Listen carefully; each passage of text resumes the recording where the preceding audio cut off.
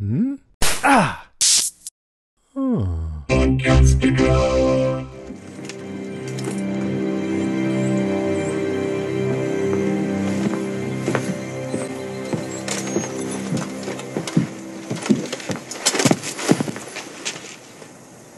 Remember me?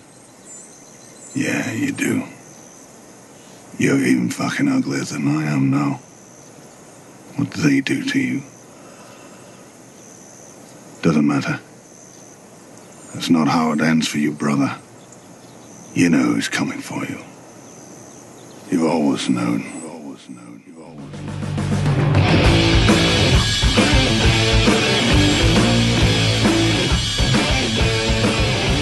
Greetings, mudmen, thieves, and cravens, and welcome to another Still Smug Book Talk.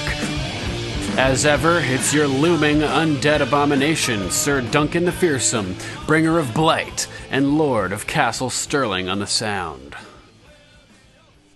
Joining us again this week is our guest host, Obsidian Crow. How's it going, Crow? It's going great. Just want to say thanks again for bringing me back. We covered quite a bunch of stuff last week, and just totally dig the book talk. Yeah, man, it was a good time. So this week, yeah, I'm expecting we do. We have a lot of stuff to cover again, so it'll be fun. Today, we'll be covering the season finale of Game of Thrones. That's Season 7, Episode 7, The Dragon and the Wolf, from a book reader's perspective, examining crossover material, book nods, and new information that may inform mysteries that book readers have long speculated about. There will be numerous spoilers ahead, so if you don't want to have events and information from the A Song of Ice and Fire book series revealed to you, now is your chance to topple the toaster into the tub. That being said, show watchers who crave info and context like Littlefinger craved chaos, and who don't mind book spoilers are welcome to join us. I'll try to discuss and explain things in a way that non-book readers can follow along to, and maybe your show-watching experience will be enhanced by the book information. Spoilers in 5, 4, 3... 2, 1. Clocking in at 81 minutes, The Dragon and the Wolf had a bit of everything. Great dialogue, a little bit of action, some amazing reunions, imposing shows of force, political intrigue and betrayal, dragons, just no Ghost. I bet you're bummed out about that, eh, Crow? I want Ghost. It's been over a season since we've had Ghost, and it's crazy. I don't get it. So what are your overall thoughts of the finale? I loved it. The back history of Jon Snow and his parents.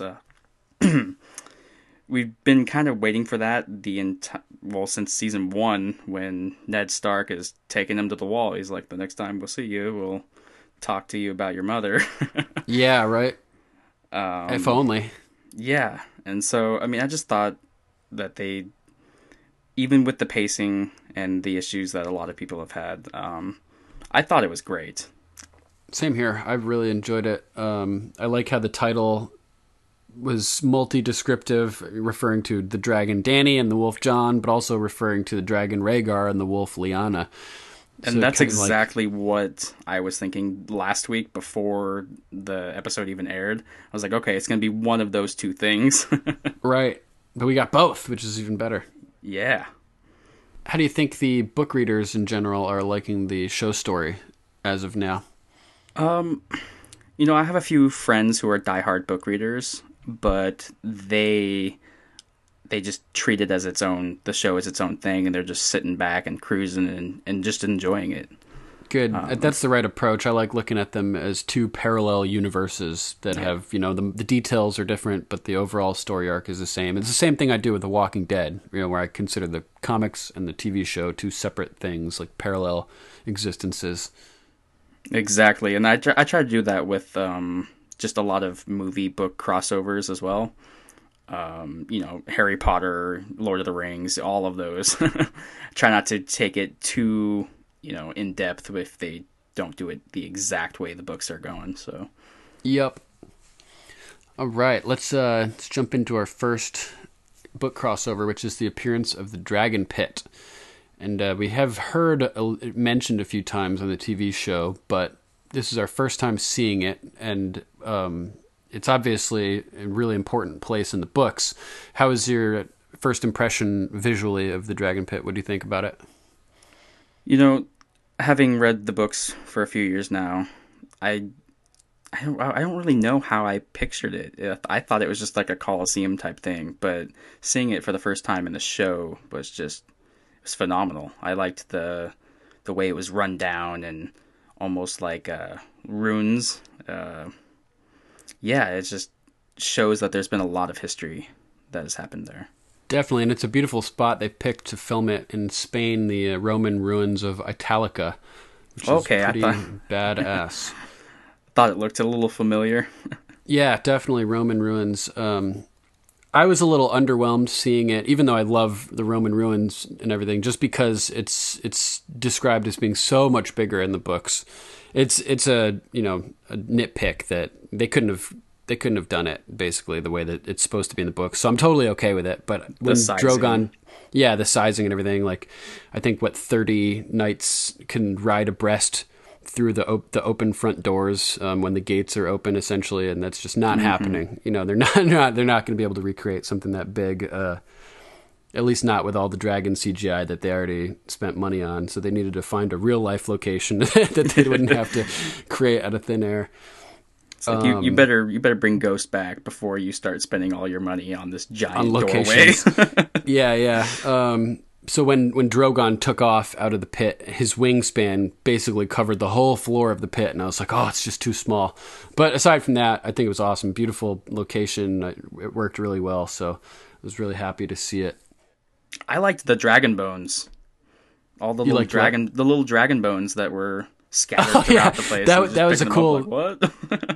Glad you mentioned that. That was good for the effect, but there's no way there would have been any dragon bones left there. There was only 5 dragons housed in the pit, or 4 dragons at the time when the pit was destroyed, and we'll talk about that in a little bit. But there's no way there would be any dragon bones left there after a couple hundred years. All right, so we'll jump into some book information about the pits and the history of the pits and why it's significant to the story overall. The World of Ice and Fire, the Targaryen Kings, Maegor I. Hardly had the last stone been set on the Red Keep than Maegor commanded that the ruins of the Sept of Remembrance be cleared from the top of Rhaenys Hill, and with them the bones and ashes of the warriors' sons who had perished there.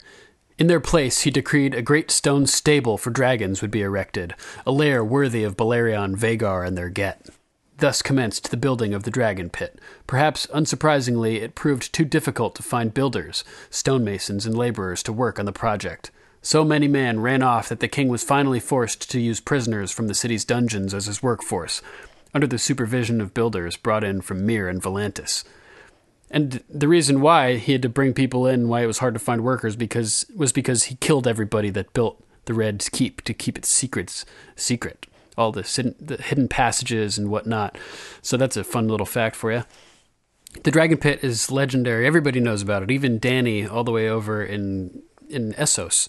A storm of swords. Daenerys won. The Squire Whitebeard, standing by the figurehead with one lean hand curled around his tall hardwood staff, turned towards them and said, "Balerion the Black Dread was 200 years old when he died during the reign of Jaehaerys the Conciliator. He was so large he could swallow an aurochs whole. A dragon never stops growing, your grace, so long as he has food and freedom."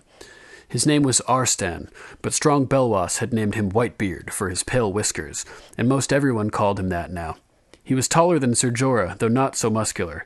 His eyes were a pale blue, his long beard as white as snow and as fine as silk. "Freedom?" asked Dany, curious. "What do you mean?" "In King's Landing, your ancestors raised an immense domed castle for the dragons. The Dragon Pit, it is called. It still stands atop the hill of Rhaenys, though all in ruins now.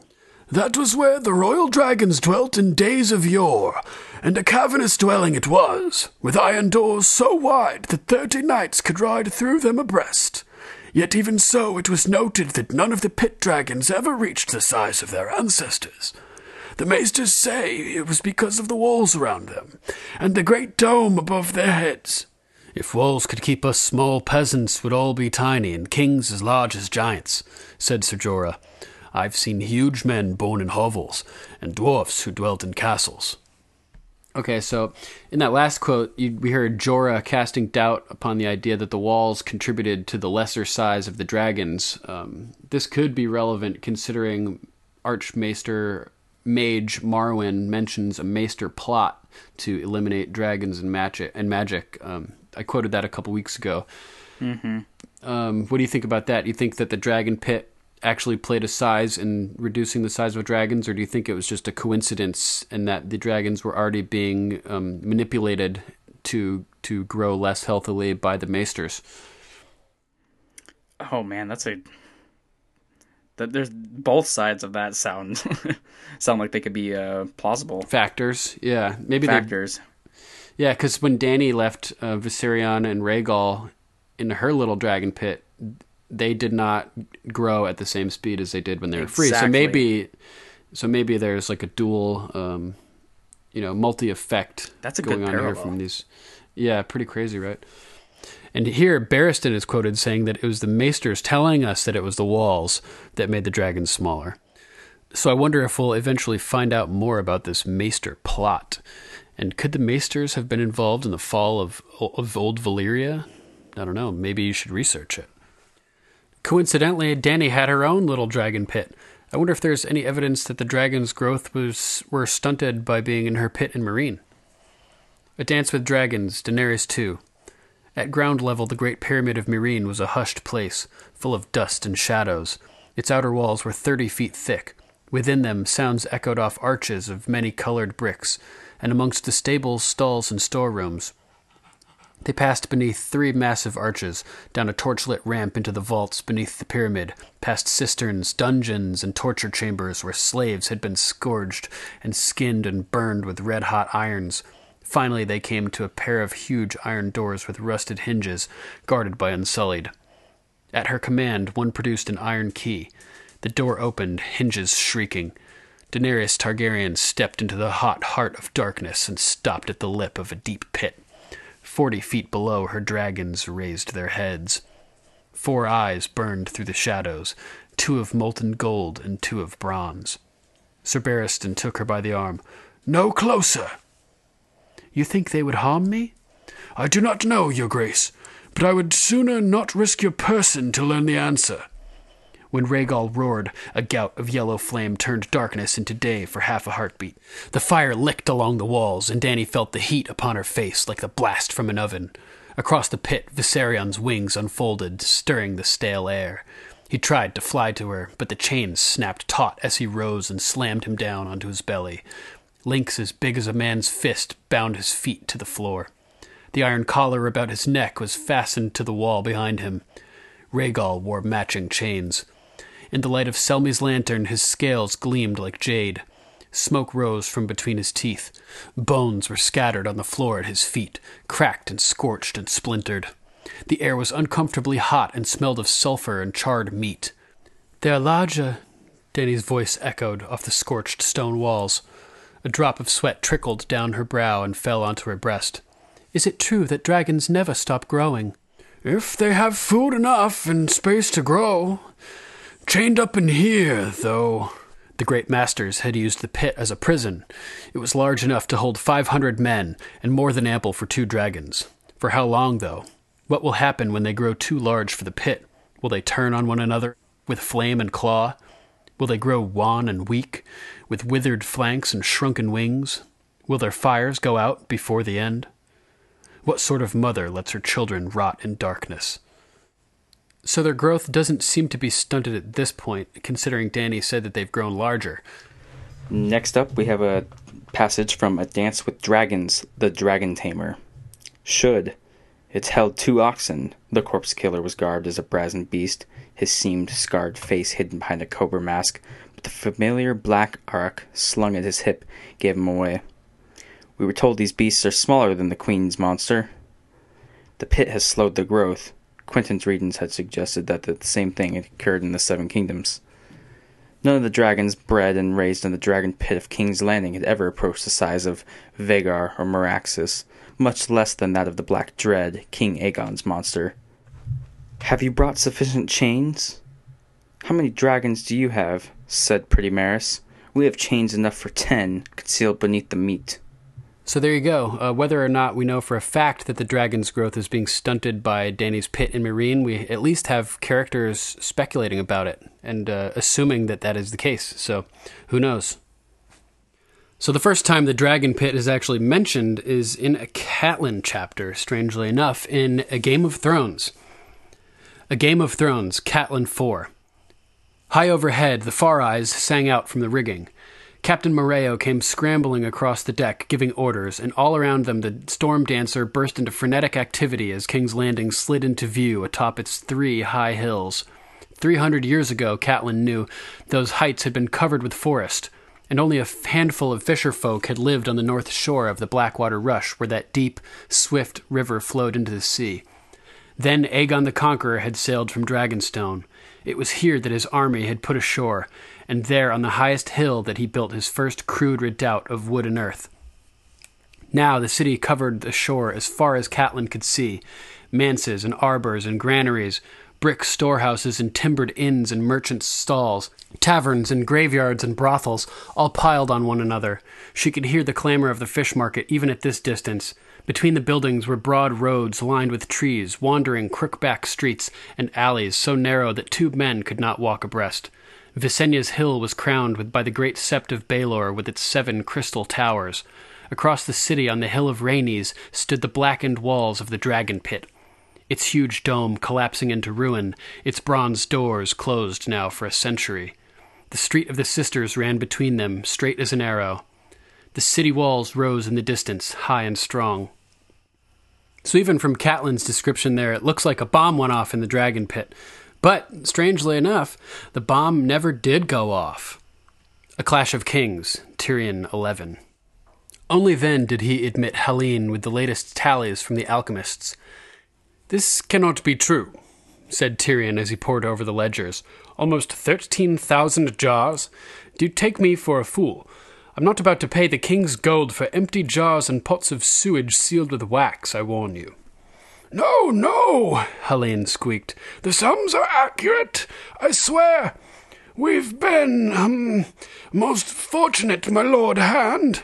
Another cache of Lord Rossart's was found, more than 300 jars, under the dragon pit. Some whores have been using the ruins to entertain their patrons, and one of them fell through a patch of rotted floor into a cellar. When he felt the jars, he mistook them for wine. He was so drunk he broke the seal and drank some." "There was a prince who tried that once," said Tyrion dryly. "I haven't seen any dragons rising over the city, so it did seem it didn't work this time either." The dragon pit atop the hill of Rhaenys had been abandoned for a century and a half. He supposed it was as good a place as any to store wildfire, and better than most, but it would have been nice if the late Lord Rossart had told someone. 300 jars, you say? That still does not account for these totals. You are several thousand jars ahead of the best estimate you gave me when we last met. So that's pretty crazy that there was 300 jars of wildfire underneath the dragon pit. It's a good thing that that they found those beforehand, because if shit hit the fan and Drogon breathed a little fire by accident during this meeting, everybody we love could have been destroyed, basically. They're like, yay, we're saving a lot on our budget now. Yeah, on the actor budget, yeah, for sure. That would be quite the CGI budget expansion, though, for another wildfire explosion like that. I imagine. Definitely. Yeah, I'm wondering where else there's wildfire throughout the city that they haven't he stashed found yet. it everywhere. Like, right. From what I've interpreted from the books, he just kind of placed it wherever. Yeah, under the dragon pit, under the Sept of Baelor, under the Red Keep, like any place of import, I imagine. So yeah. Hopefully, I mean, I'm not rooting for the deaths of innocent King's Landing civilians, but I'm kind of hoping that we see some more wildfire explosions. That'd be awesome. Yeah.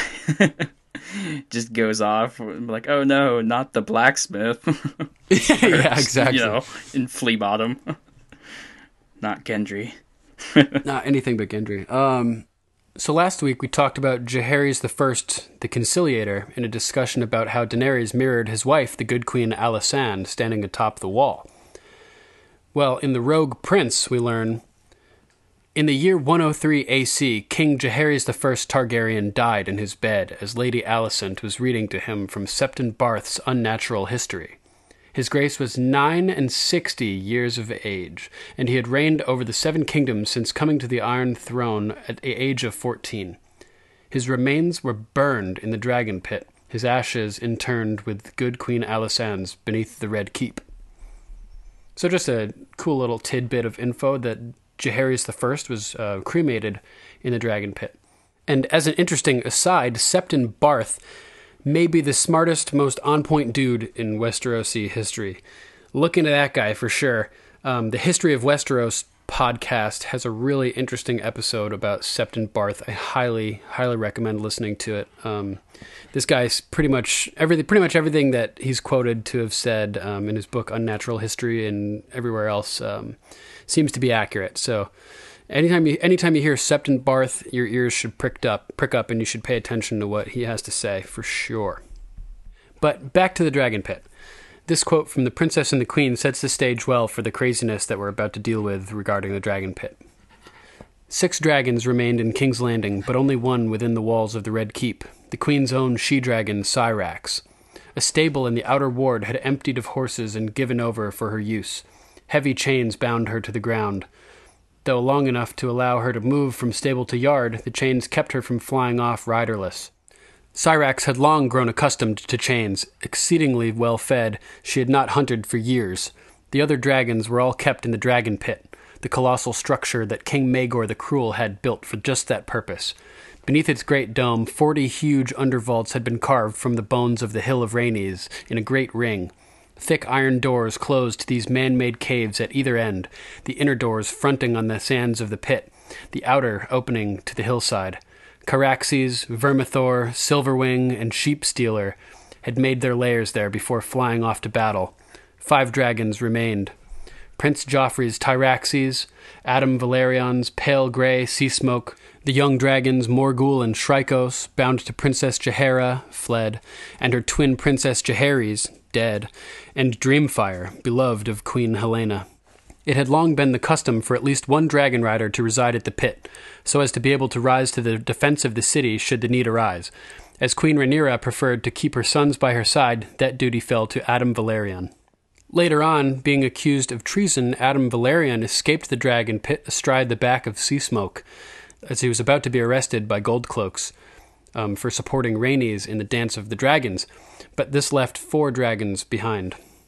And that brings us to the storming of the Dragon Pit, which is easily the most exciting event in history relating to the Dragon Pit. The World of Ice and Fire, the Targaryen kings Aegon II tells us, it was the fear of dragons and of their presence that gave birth to the shepherd. Who he was, we cannot say, as his name is lost to history. Some suppose he was a poor beggar, others that he might have been one of the poor fellows who, although outlawed, still stubbornly haunted the realm. Whoever he was, he began to preach in the Cobbler's Square, saying that the dragons were demons, the spawn of godless Valyria, and the doom of men. Scores listened, then hundreds, then thousands. Fear begat anger, and anger begat a thirst for blood. And when the shepherd announced that the city would be saved only when the city was cleansed of dragons, people listened. On the 22nd day of the 5th moon of the year 130 AC, Aemond One-Eye and Daemon Targaryen entered their last battle. On that same day, chaos and death seized King's Landing. Queen Rhaenyra had imprisoned Lord Corlys for helping his grandson, Sir Adam Valerion, escape arrest when he was accused of treason. Some of the Sea Snake's sworn swords joined the riotous mob in Cobbler's Square, and some scaled the walls to try to free the Sea Snake, only to be hanged when they were caught. Queen Helaena then fell to her death, impaled on the spikes surrounding Maegor's holdfast, a suicide, some said, others a murder. And that night, the city burned as the shepherd's mob marched on the Dragon Pit, attempting to slay all dragons within. The Princess and the Queen. When a crazed, one-handed prophet called the Shepherd began to rant against dragons, not just the ones who were coming to attack them, but all dragons everywhere, the crowd, half-crazed themselves, listened. "When the dragons come," he shrieked, "your flesh will burn and blister and turn to ash. Your wives will dance in the gowns of fire. shrieking as they burn, lewd and naked underneath the flames. And you shall see your little children weeping, weeping till their eyes do melt and slide like jelly down their faces, till their pink flesh falls black and crackling from their bones. The stranger comes, he comes to scourge us for our sins. Prayers cannot stay his wrath, no more than tears can quench the flame of dragons. Only blood can do that. Your blood, my blood, their blood. Then he raised the stump of his right arm and pointed at Rainey's hill behind them, and the dragon pit black against the stars. There the demons dwell, up there. This is their city. If you would make it yours, first you must destroy them. If you would cleanse yourself of sin, first you must bathe in the dragon's blood, for only blood can quench the fires of hell. From 10,000 throats a cry went up, Kill them! Kill them! And like some vast beast with 10,000 legs, the shepherd's lambs began to move, shoving and pushing, waving their torches, brandishing swords and knives and other cruder weapons, walking and running through the streets and alleys towards the dragon pit. Some thought better and slipped away to home, but for every man who left, 3 more appeared to join these dragon slayers. By the time they reached the hill of Rainey's, their numbers had doubled. High atop Aegon's high hill across the city, the queen watched the attack unfold from the roof of Maegor's holdfast with her sons and members of her court. The night was black and overcast, the torches so numerous that it was as if all the stars had come down from the sky to storm the dragon pit. As soon as word had reached her that the enraged crowd was on the march, Rhaenyra sent riders to Sir Balon at the Old Gate and Sir Garth at the Dragon Gate, commanding them to disperse the mob and defend the royal dragons. But with the city in such turmoil, it was far from certain that the riders had won through. Even if they had, what loyal Goldcloaks remained were too few to have any hope of success. When Prince Joffrey pleaded with his mother to let him ride forth with their own knights and those from White Harbor, the queen refused. "If they take that hill, this one will be next," she said. "We need every sword here to defend the castle." So I'm sure people often wonder what kind of mental bond is had between a dragon rider and his or her dragon. The Princess and the Queen further states, "We shall not pretend to any understanding of the bond between dragon and dragon rider. Wiser heads have pondered that mystery for centuries. We do know, however, that dragons are not horses, to be ridden by any man who throws a saddle on their back. Syrax was the queen's dragon. She had never known another rider. Though Prince Joffrey was known to her by sight and scent, a familiar presence whose fumbling at her chains excited no alarm, the great yellow she-dragon wanted no part of him astride her. In his haste to be away before he could be stopped, the prince had vaulted onto Syrax without benefit of saddle or whip. His intent, we must presume, was either to fly Syrax into battle or, more likely, to cross the city to the dragon pit in his own Tyraxes. Mayhaps he meant to loose the other pit dragons as well. Joffrey never reached the Hill of Rainey's. Once in the air, Syrax twisted beneath him, fighting to be free of this unfamiliar rider, and from below, stones and spears and arrows flew at him from the hands of the rioters, maddening the dragon even further. 200 feet above Flea Bottom, Prince Joffrey slid from the dragon's back and plunged to the earth. The World of Ice and Fire, the battles of 130 AC. Storming of the dragon pit, no true battle, where an unruly mob under the leadership of a man known as the Shepherd went mad. This resulted in the death of 5 dragons, the loss of both Sir William Royce and the Valyrian sword Lamentation that he bore, and the deaths of Sir Glendon Good, who was Lord Commander of the Queen's Guard for 1 day, and Joffrey, Prince of Dragonstone. We also find out from the World Book, young Joffrey Valerian, the Prince of Dragonstone, plummeted to his death when trying to ride his mother's dragon, Syrax, to the dragon pit in order to save his own dragon, Tyraxes. Neither dragon survived.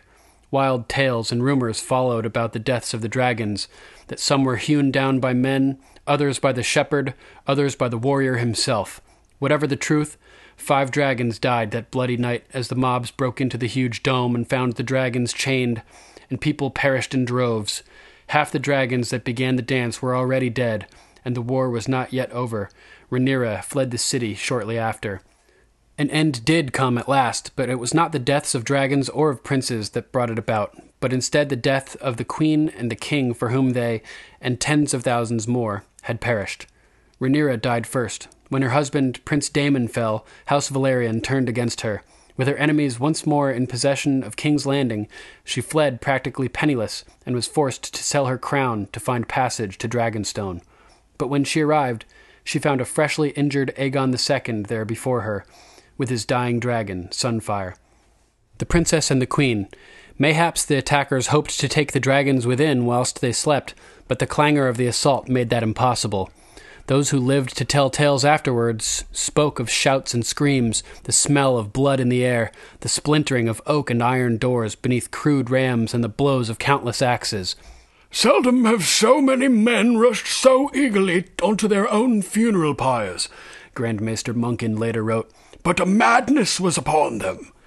There were 4 dragons housed within the dragon pit. By the time the first of the attackers came pouring out onto the sands, all 4 were roused, awake, and angry. No 2 chronicles agree on how many men and women died that night beneath the dragon pit's great dome. 200 or 2,000, be that as it may.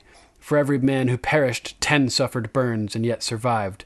Trapped within the pit, hemmed in by walls and dome and bound by heavy chains, the dragons could not fly away, or use their wings to evade attacks and swoop down on their foes. Instead, they fought with horns and claws and teeth, turning this way and that like the bulls in a flea-bottom rat pit. But these bulls could breathe fire. The dragon pit was transformed into a fiery hell where burning men staggered screaming through the smoke, the flesh sloughing from their blackened bones. But for every man who died, 10 more appeared, shouting that the dragons must need die. One by one, they did. So the storming of the dragon pit seems to symbolize the beginning of the end of the Targaryen dynasty. As Danny said, in the finale, they were extraordinary, the Targaryens, because they had their dragons, and once they lost their dragons, they weren't really special anymore. Which is, it's true, but they had the opportunity to forge strength through character, and they did not. So that's kind of sad that they needed dragon, fire-breathing monsters to be special. When, like Superman has all the powers in the world, but that's not really what makes him special. In my opinion, it's his character and how he decides to use the powers. Exactly. You know what I mean? So, what about the the eye color and the hair? I mean, that makes him a little bit that makes more him pretty unique. special. A little bit special. Yeah. But now we have the white dragon, Viserion, the ice Viserion, and he seems to be more powerful than either of the other dragons at this point. So that's we could theoretically what? The speed. Crazy speed, laser blasts, and, blue laser basically, crazy sound that comes out. But so if we do see the extinguishment or like the death of all these dragons again, then it could give them another chance to build something based on character and not on pure strength alone, which would probably be better for the realm. Oh, definitely. It's really not good to have dragons flying around everywhere, right? As long as they can control them. If it's the undead one, that's just kind of... Well, I mean, for all the dragons, it's kind of hard to control. Danny right, yeah, that's Drogon. Like why they built the pit in the first place, wasn't it? Yeah, Didn't they sort of build the pit to rein them in so that they wouldn't be wasting all the King's Landing citizens and stuff? Exactly. And then they just slowly dwindled down to the size of dogs. Yeah, so sadly, we're probably not going to have a fun, happy Westeros as long as there's dragons alive. To be a little bit more realistic about the situation. Realistic, everybody dies. Yeah. Interestingly, after the storming of the dragon pit, 2 pretender kings briefly ruled in King's Landing. Most people probably don't know about this. Pretty cool. The world of Ice and Fire, the Targaryen kings, Aegon II. Madness gripped the city after Rhaenyra fled, and it showed itself in many ways. Strangest of all was the rise of 2 pretender kings who reigned during the time remembered as the Moon of the Three Kings. The first was Trystane Truefire, a squire to a disreputable hedge knight named Sir Perkin the Flea, who Sir Perkin declared was the natural son of Viserys I. After the storming of the dragon pit and Rhaenyra's flight, The shepherd and his mob ruled much of the city, but Sir Perkin installed Trystane in the abandoned Red Keep and began to issue edicts.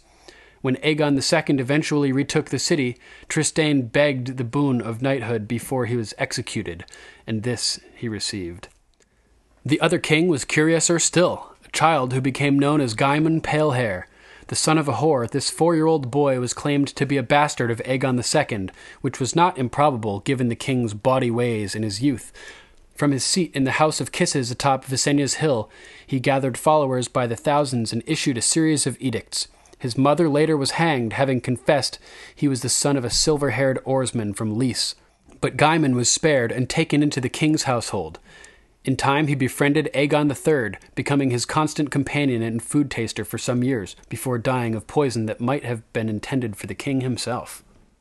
Okay, so wrapping up our info on the Dragon Pit and its significance, let's just briefly mention our dragons that died during the storming of the Dragon Pit. There was Dreamfire, who was Queen Helena's dragon, once the dragon of Jaehaerys I's sister, Rhaena, crushed beneath the collapsing dome at the storming of the Dragon Pit. There was Morgul, dragon of Princess Jaehaera, who had fled at this time. She was too young for war and was killed at the storming of the Dragon Pit by the Burning Night. Shrykos, Prince Jaehaerys' dragon, who is dead at this time. This dragon was also too young for war and was killed at the storming of the Dragon Pit by Hob the Hewer. Syrax, Queen Rhaenyra's dragon, huge and formidable, killed at the storming of the Dragon Pit. Tyraxes, Prince Joffrey's dragon. Joffrey had died on his way, being bucked off of Queen Rhaenyra's dragon Syrax in an attempt to get to the Dragon Pit to save Tyraxes, which we know was a failure. Tyraxes was young but strong, killed at the storming of the Dragon Pit. So the hand that got cut off the white after Sandor kicked the box over and the white came flying out and running at Cersei and everything, and who's it? Jon Snow comes up and cuts off the guy's hand, and it starts crawling along the ground or whatever, and Qyburn, like a little kid, so excited, goes and picks it up. I felt, as soon as I saw the hand come flying off, it made me think of that original plot from A Game of Thrones, the first book, when Jorah Mormont wants to send the hand. Alistair Thorne back with the hand, right, exactly, for the same purpose, to show the king that this is a real issue and that they need men. Sadly, the hand was too deteriorated, right, by the time he got to King's Landing, and then even when he did get there, he had made a dick of himself interacting with Tyrion, so Tyrion basically told him to fuck off and never even gave him the meeting with the king that he wanted. If I'm correct, is that right? Yeah, I was thinking the same thing during the finale episode. I was like, hey, this kind of mirrors what happened in the first book. And it's just kind of funny that now Tyrion is there, the one, he's one of the guys trying to convince them that, hey, this hand will strangle you, with no body. Yeah, and it's if Alistair Thorne just hadn't been such a dick, maybe this message would have gotten through and Tyrion would have had the power to make a big difference way back in the day. Like, this could all be dealt with by now. By now, yeah. Yeah. I don't think Alistair could do that, though. I think that's just who he was. Yeah, sadly, you're probably right. Okay, Duncan, prepare to have your mind blown. So here's something that I found and that I felt is worth mentioning, considering the recent events that have now occurred between Dany and Jon. From a show standpoint, most viewers would not even know how close Dany and Jon are unless you've studied the books and all of the family trees and done all of the math. Luckily for us, a super fan on Reddit by the name of Emma Caroon has done the math for us. So here's what they have to say. If we know that the R plus L equals J, Dany's brother being Rhaegar Targaryen, and is Jon Snow's biological father, then that technically makes Jon and Daenerys aunt and nephew. That's not too weird, right? However, that doesn't take into account that being aunt and nephew in the world of Westeros, and particularly in the Targaryen family, means a hell of a lot more incest than your average family. The Targaryens have spent centuries marrying brother to sister and keeping it, quote, in the family, meaning that their DNA is much closer than the average aunt and nephew. Of course, Dany and Jon are still aunt and nephew. but they are also first cousins once removed, and second cousins once removed, and first cousins once removed again. While an aunt and nephew normally share 24% of DNA, and a brother and sister normally share 50%, Jon and Daenerys fall somewhere in between. Targaryen family trees are a special kind of special. They look more like ladders than trees. Dany's father and mother, Aerys and Rhaella, were full siblings. So were her grandparents, Jaehaerys and Shera. You have to go all the way to her great-grandparents, Aegon V, Egg, from the Duncan Egg novellas, if you've read those, and Betha Blackwood to find a couple that was not closely related. Genetically, this makes Dany half Blackwood, a fourth Dane, and a fourth Targaryen. So because of all this incest, Rhaegar and Daenerys weren't just siblings. They were super siblings. Normal siblings share 50% of their DNA. Rhaegar and Daenerys shared 88%. That's approaching identical twin level of incest. This comes down to Jon and Daenerys sharing 44% of their DNA. So because of all of this incest, Rhaegar and Daenerys weren't just siblings. Again, they were super siblings. Dude, that's crazy. Genetically, they are closer to being full siblings than to being aunt and nephew. For comparison, Cersei and Jaime share 56.3% of their DNA, while Jon and the Stark kids share 13.3%. So that's a pretty crazy tree. What do you think, Dunk? Dude, that's I don't even. Yeah. I don't even know how you calculate that. Yeah, I don't even know how the guy did all the math on that, but kudos to the Redditor. Totally, man. Like, that's some crazy math right there.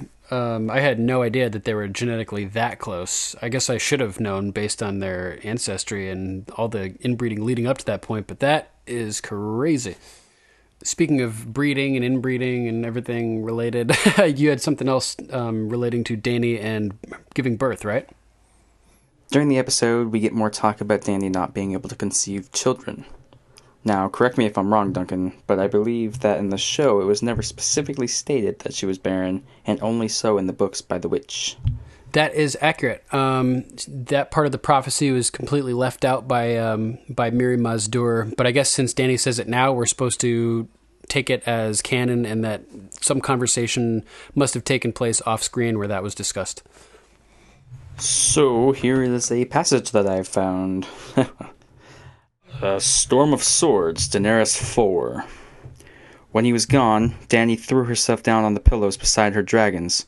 She had not meant to be so sharp with Ser Jorah, but his endless suspicion had finally woken her dragon. He will forgive me, she told herself. I am his liege. Dany found herself wondering whether he was right about Daario. She felt very lonely all of a sudden. Mirri Maz Duur had promised that she would never bear a living child. House Targaryen will end with me. That made her sad. You must be my children, she told the dragons. My fierce 3 children. Arstan says that dragons live longer than men, so you will go on long after I am dead. Drogon looped his neck around to nip at her hand. His teeth were very sharp, but he never broke her skin when they played like this. Dany laughed and rolled him back and forth until he roared, his tail lashing like a whip. It is longer than it was, she saw, and tomorrow it will be longer still. They grow quickly now, and when they are grown I shall have my wings. Mounted on a dragon, she could see herself leading her own men into battle, as she had in Astapor, but as yet they were still too small to bear her weight. So, Duncan, how do you feel about that? And how Dany and Jon are basically hooking up. Do you think that it's possible for them to conceive? I do. I think that they probably will conceive. I think Jon's going to die before the baby's born, and maybe it'll be a bastard, just to, rub it in, that Jon never wanted to raise a bastard or have a, father a bastard. I like that clip too. That reading. It's cool to hear Dany rolling Drogon around as a little baby dragon and his tail whipping back and forth and everything. It's just really cool. And yeah, it's interesting how how D&D left out that part of Mirri Maz Duur's prophecy on the TV show, only to mention it now in passing, or not in passing, but off screen essentially. Oh yeah, man, I totally agree with that. Okay, so our next topic is the Night King versus the Night's King. The Night King is the TV show character, and the Night's King is the book character, and they seem to be totally different. Did you ever pick up on that, Crow? Oh yeah, I totally did. While at work, I'm constantly going around with a Sharpie and auto-correcting, like on the boxes of our product and whatnot that we sell to the public. Fun fact, I work at Dark Horse Comics, just throwing that out there.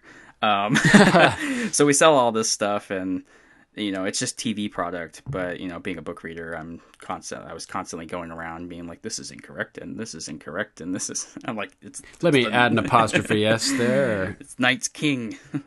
It's funny. So here's some quotes about the Night's King from the book. And interestingly, Night's King is only mentioned 5 times in the entire A Song of Ice and Fire book series, and 4 times in the World of Ice and Fire book. The first time Night's King is mentioned is when Bran arrives at the Night Fort in A Storm of Swords, Bran 4.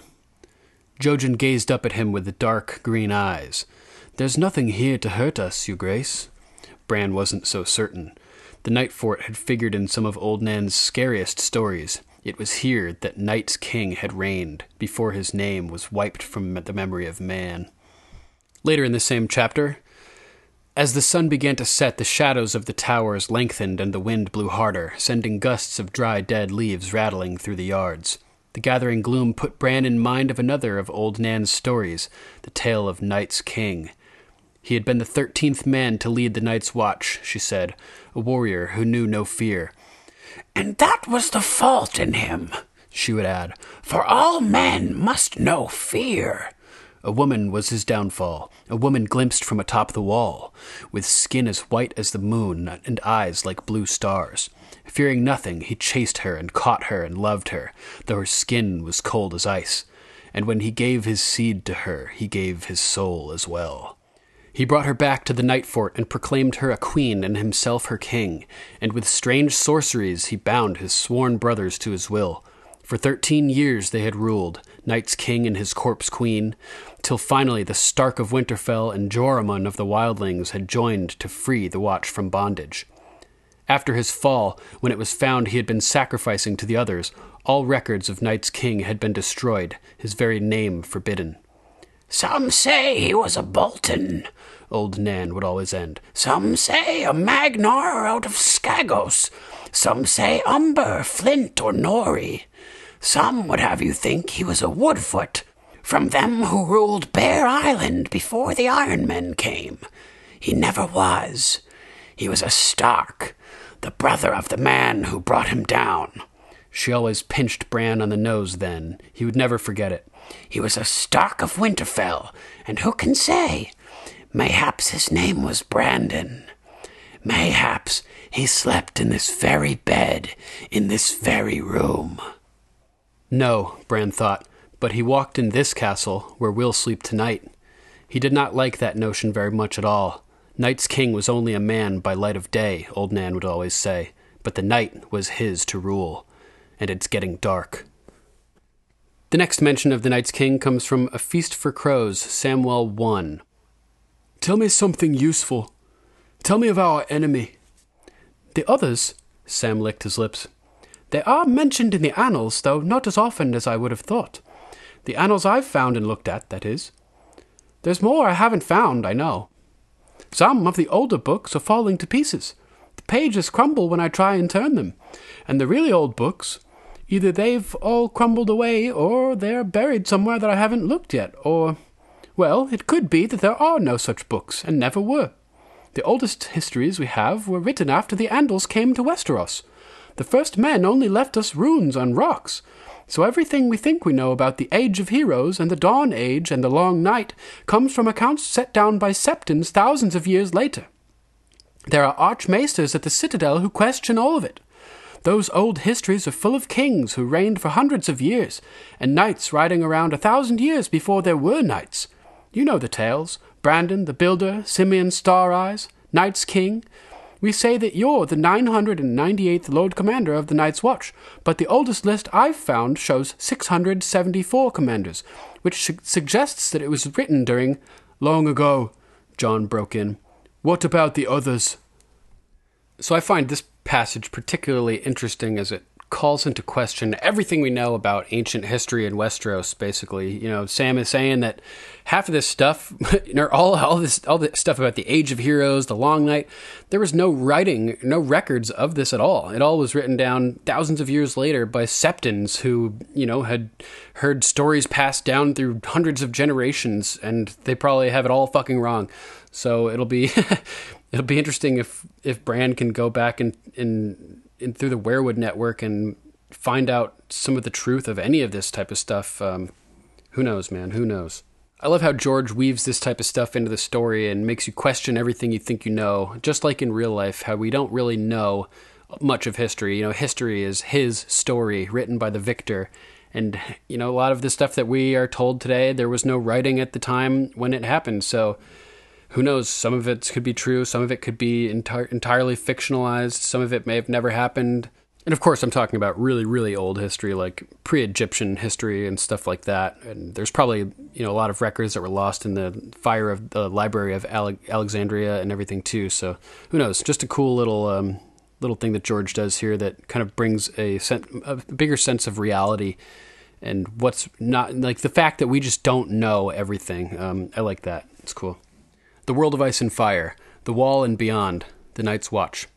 Yet over the thousands of years of its existence as the chief seat of the Watch, the Night Fort has accrued many legends of its own, some of which have been recounted in Archmaester Harmoon's Watchers on the Wall. The oldest of these tales concern the legendary Night's King, the 13th Lord Commander of the Night's Watch, who is alleged to have bedded a sorceress pale as a corpse and declared himself a king.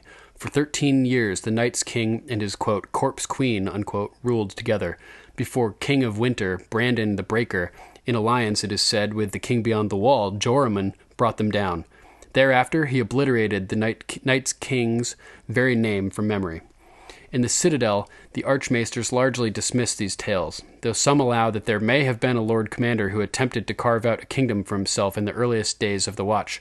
Some suggest that perhaps the Corpse Queen was a woman of the Barrowlands, a daughter of the Barrow King who was then a power in his own right, and oft associated with Graves. The Night's King has been said to have been variously a Bolton, a Woodfoot, an Umber, a Flint, a Norrie, or even a Stark, depending on where the tale is told. Like all tales, it takes on the attributes that make it most appealing to those who tell it. So yeah, the Night King in the TV show, totally different character. Supposedly he's, we saw in a vision that he was created by the Children of the Forest when they plunged a dragonglass dagger into his heart. Entirely different than the Night's King of the books. So it's just interesting to see how the showrunners have changed this, but used similar terminology, Night King versus Night's King, and even though they're vastly different characters and have entirely different origin stories and whatnot. Pretty interesting. So one of my favorite parts about the episode this week, on the season finale, was all the talk about Ned Stark. Now, we haven't seen him since season 1, and his book chapters were even shorter than what we saw on the screen time. And I just really liked the way that we were able to, I think it was like 3 times we got to, hear Ned Stark being mentioned. Once was when Jon and Theon were talking at Dragonstone, and Jon Snow was basically telling Theon that he's not just not just a Greyjoy, but also a Stark. Now, the way I perceived that was it relates to Jon in the same exact way, and I think you guys mentioned that on your podcast, the regular episode, not the Still Smug. And then we also got to see it with Cersei and Jon talking in the Dragon Pit. And then also, which is one of my favorite quotes in the entire series, which is why I'm going to read it off, Sansa tells a portion of the quote to Arya when they're standing on the ramparts in Winterfell. So yeah, just Ned Stark. A Game of Thrones, Arya 2. The direwolf, she said, thinking of Nymeria. She hugged her knees against her chest, suddenly afraid. "Let me tell you something about wolves, child. When the snows fall and the white winds blow, the lone wolf dies, but the pack survives. Summer is the time for squabbles. In winter, we must protect one another, keep each other warm, share our strengths. So if you must hate, Arya, hate those who would truly do us harm. Septa Mordane is a good woman, and Sansa is your sister. You may be as different as the sun and the moon, but the same blood flows through both of your hearts. You need her, as she needs you, and I need both of you. God's help me." Good grab, man. I love that quote. It's so cool to have Ned Stark back in the story to some degree and being referenced so often. It's just, it's great. There were so many, in this episode, there were so many throwbacks to Ned Stark. So I just wanted to know how you felt about that. I thought it was awesome. Ned's one of my all-time favorite characters. So to hear him mentioned so frequently was really cool. And I liked how when Jon and Theon were talking, and he said, you betrayed our father, and Theon's like, "I did. I'm so sorry," and, and he's like, "But you never lost him. He's still a part of you." And I think that what Theon needed was just, some like a good punch in the shoulder and a pat on the back from one of the dudes that he grew up with and idolized growing up. And to hear that, especially about Ned coming from Jon, I think was really powerful for him and helped him find himself. Dude, I think it's just really awesome that we're still getting Ned Stark. And in honor of that quote and Ned Stark and the memory of him still being alive, I'd like to play a audio clip of my high content wolf dog Greywind. Duncan, you've mentioned him a few times in his Facebook page and whatnot. And so this is a clip that I recorded myself. So here it is.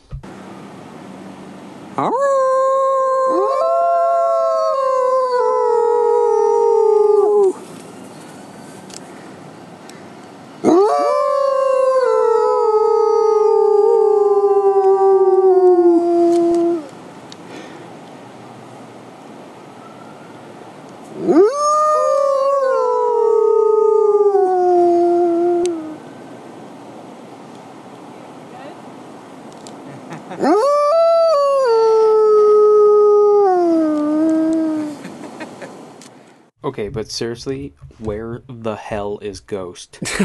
Yeah, man, I feel you. I love the wolf dog wind up there too. I used to do the same thing when I had the husky around. I would start howling, and it would get him howling, and then Ollie the shepherd would start howling, and then the bird would start screeching, and it was a cacophony of chaos. Greywind the wolf dog, people. And considering Ned's quote about what happens to the lone wolf, I'm glad he's got a pack. Okay, so our next cool crossover is when Sansa is killing Littlefinger, and she thanks Littlefinger for all the lessons that he taught her. And this reminded me of the death of Mirri Maz Duur, who's the witch that told Daenerys, the witch who killed her husband, that told Daenerys that she was infertile and couldn't have kids. She thanked, when Dany killed Mirri Maz Duur, she thanked her the same way that Sansa thanked Littlefinger in this scene. So I thought that was a pretty cool book reference to anybody who was really paying attention. Did you notice that one? I honestly did not. So that's pretty interesting. I like that. Yeah, the only reason I noticed it was because last week I read the scene at the end of Still Smug when the dragons are born, and that's when Dany does that. So it was fresh on my mind. Otherwise, I wouldn't have noticed that either. A Game of Thrones, Daenerys 10. The god's wife did not cry out as they dragged her to Khal Drogo's pyre and staked her down amidst his treasures. Dany poured the oil over the woman's head herself. "I thank you, Mirri Maz Duur," she said, "for the lessons you have taught me." "You will not hear me scream," Mirri responded as the oil dripped from her hair and soaked her clothing. "I will," Dany said, "but it is not your screams I want, only your life. I remember what you told me. Only death can pay for life." Mirri Maz Duur opened her mouth, but made no reply. As she stepped away, Dany saw that the contempt was gone from the mage's flat black eyes. In its place was something that might have been fear. Then there was nothing to be done but watch the sun and look for the first star. "What have you got next for us, Crow?" So, in this episode, we were finally revealed Jon Snow's true name, which is Aegon Targaryen. Throughout the book series, we are told of the many Aegons, and what would have been the sixth Aegon to take the throne had the mountain have not smashed their heads, both of their heads, Rhaegar had 2 children, against the wall. From a show watcher viewpoint only, you might not really be brushed up on the children of Rhaegar, or the prophecy, and of young Griff. From my interpretation, I believe that D&D sort of combined Jon Snow and young Griff a little bit, which I get why they did that, but it'll be kind of funny if young Griff has a major role in the series. So here's what we have on Rhaegar and Aegon and young Griff. A Feast for Crows, Samwell 4. The healers of the Citadel are the best in the 7 kingdoms. For a while I hoped. On Braavos, it had seemed possible that Aemon might recover. Zondu's talk of dragons had almost seemed to restore the old man to himself. That night he ate every bite Sam put before him. "No one ever looked for a girl," he said. "It was a prince that was promised, not a princess. Rhaegar, I thought.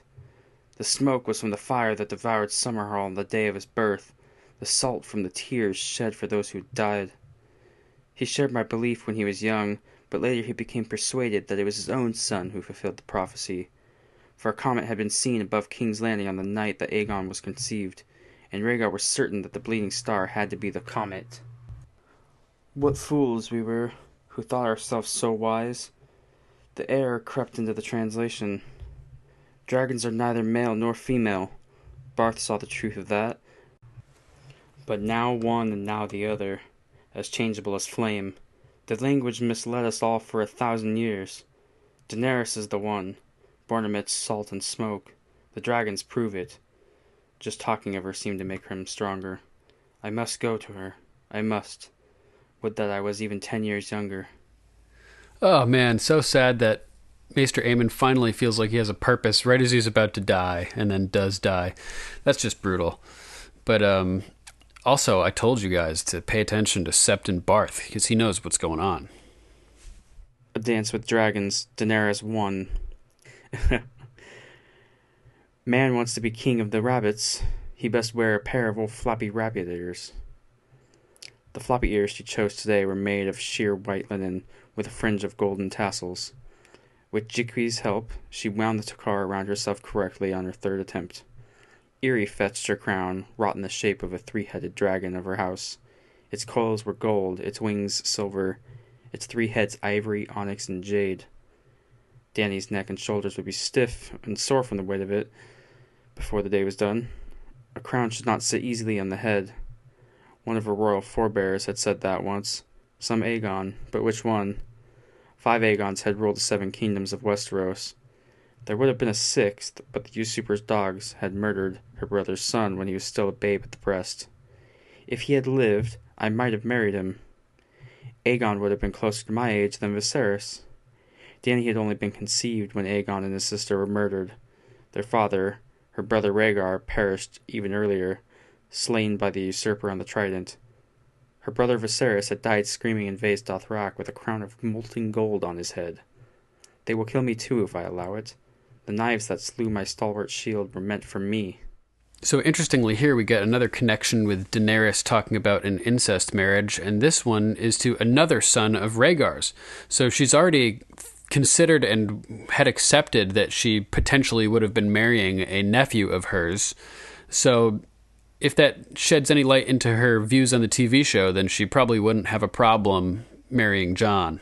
Unless she did have reservations in the first place about marrying a nephew like Aegon or something like that. But also, you have to consider the fact that she's fallen in love with Jon. So wonder how that would affect her or contradict her opinions on marrying a nephew. A Dance with Dragons, The Lost Lord. Does he know? Griff wondered. How much did Miles tell him? Varys had been adamant about the need for secrecy. The plans that he and Illyrio had made with the Blackheart had been known to them alone. The rest of the company had been left ignorant. What they did not know could not let slip. That time was done, though. No man could have asked for a witherer son, Griff said. But the lad is not of my blood, and his name is not Griff. My lords, I give you Aegon Targaryen, firstborn son of Rhaegar, Prince of Dragonstone, by Princess Elia of Dorne, soon, with your help, to be Aegon the sixth of his name, King of the Andals and the Rhoynar and the First Men, and the Lord of the Seven Kingdoms. Silence greeted his announcement. Someone cleared his throat. One of the Coles refilled his wine cup from the flagons. Gors Edarin played one of the corkscrew ringlets and murmured something in the tongue Griff did not know. Lasswell Peake coughed. Mandrake and Lothstarn exchanged a glance. They know, Griff realized then. They have known all along. He turned to Harry Strickland. When did you tell them? So, Sir Duncan, how do you feel about this? Do you think young Griff is a true Targaryen, or a red herring? Or is he a Blackfire? I think he's a Blackfire, man.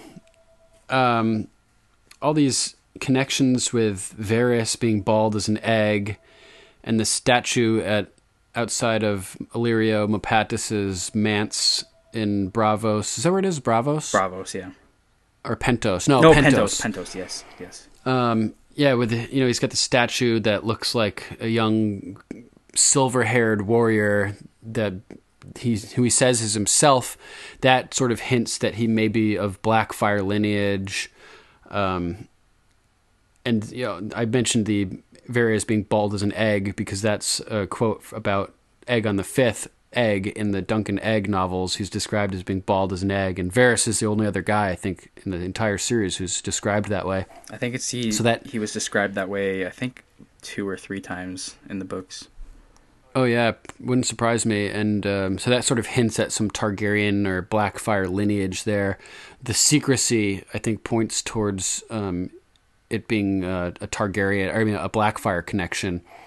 So yeah, I definitely lean towards Aegon being a Blackfire fake Targaryen, and his ascent being essentially a long con, where he's been trained since birth to be like this great leader.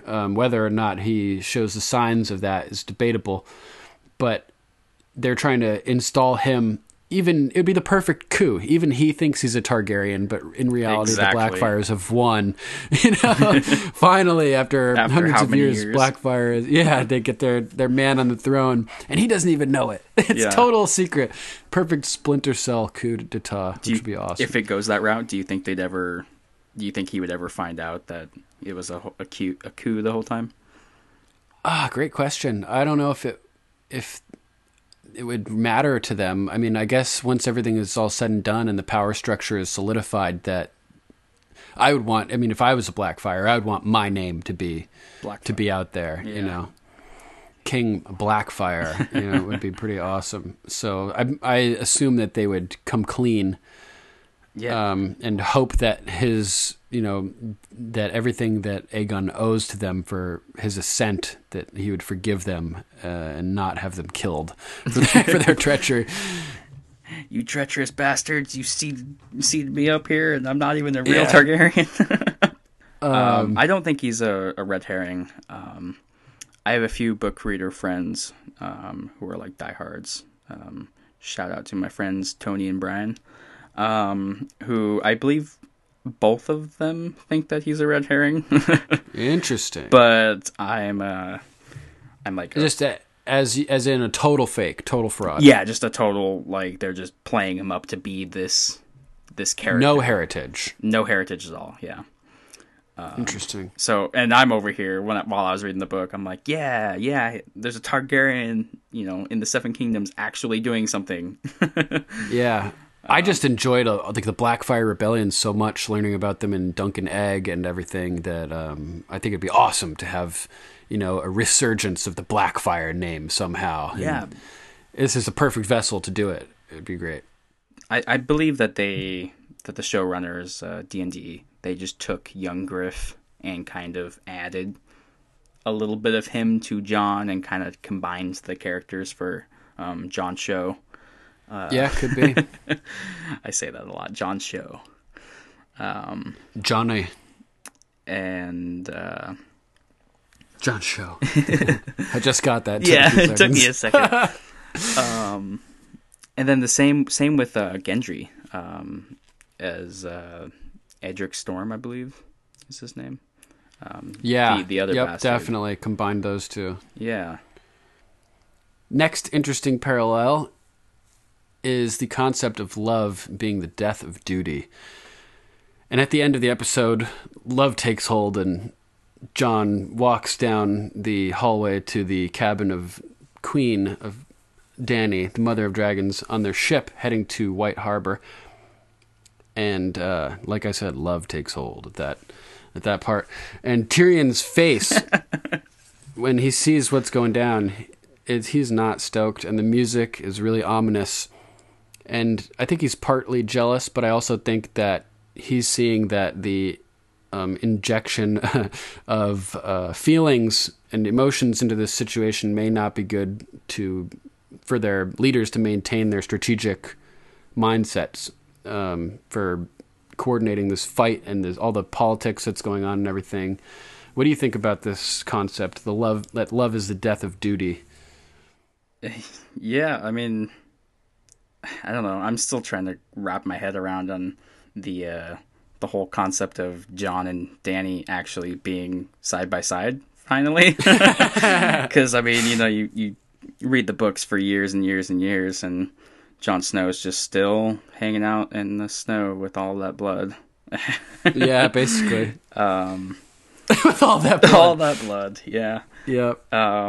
So, I don't know. Yeah, I can see it, yeah. Yeah, there was Maester Aemon who had said that to Jon in the books. And Jon seems to have mixed feelings about the veracity of the concept, at least at first. Yeah, I think it was... I don't know. His attitude towards that really changed after Ygritte, I feel. Yeah, you're probably right. So it's pretty interesting that he had succumbed to it at this point, especially given after what happened with Robb and all the various examples and we've his seen dad. Of his real dad. Yeah, I mean, yeah. Yeah, Rhaegar, who ran off with Lyanna and caused the downfall of his house and dynasty. Well, I guess not his dynasty because Jon survived.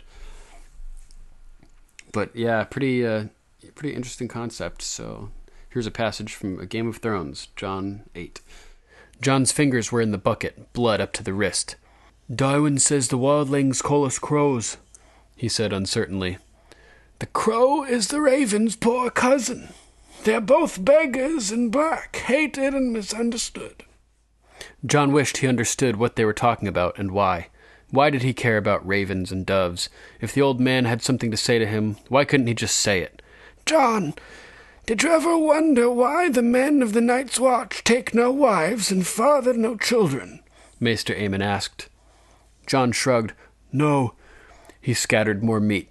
The fingers of his left hand were slimy with blood, and his right throbbed from the weight of the bucket. "So they will not love," the old man answered, "for love is the bane of honor, the death of duty." That did not sound right to Jon, yet he said nothing. The maester was 100 years old, and a high officer of the Night's Watch. It was not his place to contradict him. The old man seemed to sense his doubts. "Tell me, Jon, if the day should ever come when your Lord Father must needs choose between honor on the one hand and those he loves on the other, what would he do?" Jon hesitated. He wanted to say that Lord Eddard would never dishonor himself, not even for love, yet inside a small, sly voice whispered, "He fathered a bastard. Where was the honor in that? And your mother, what of his duty to her? He will not even say her name."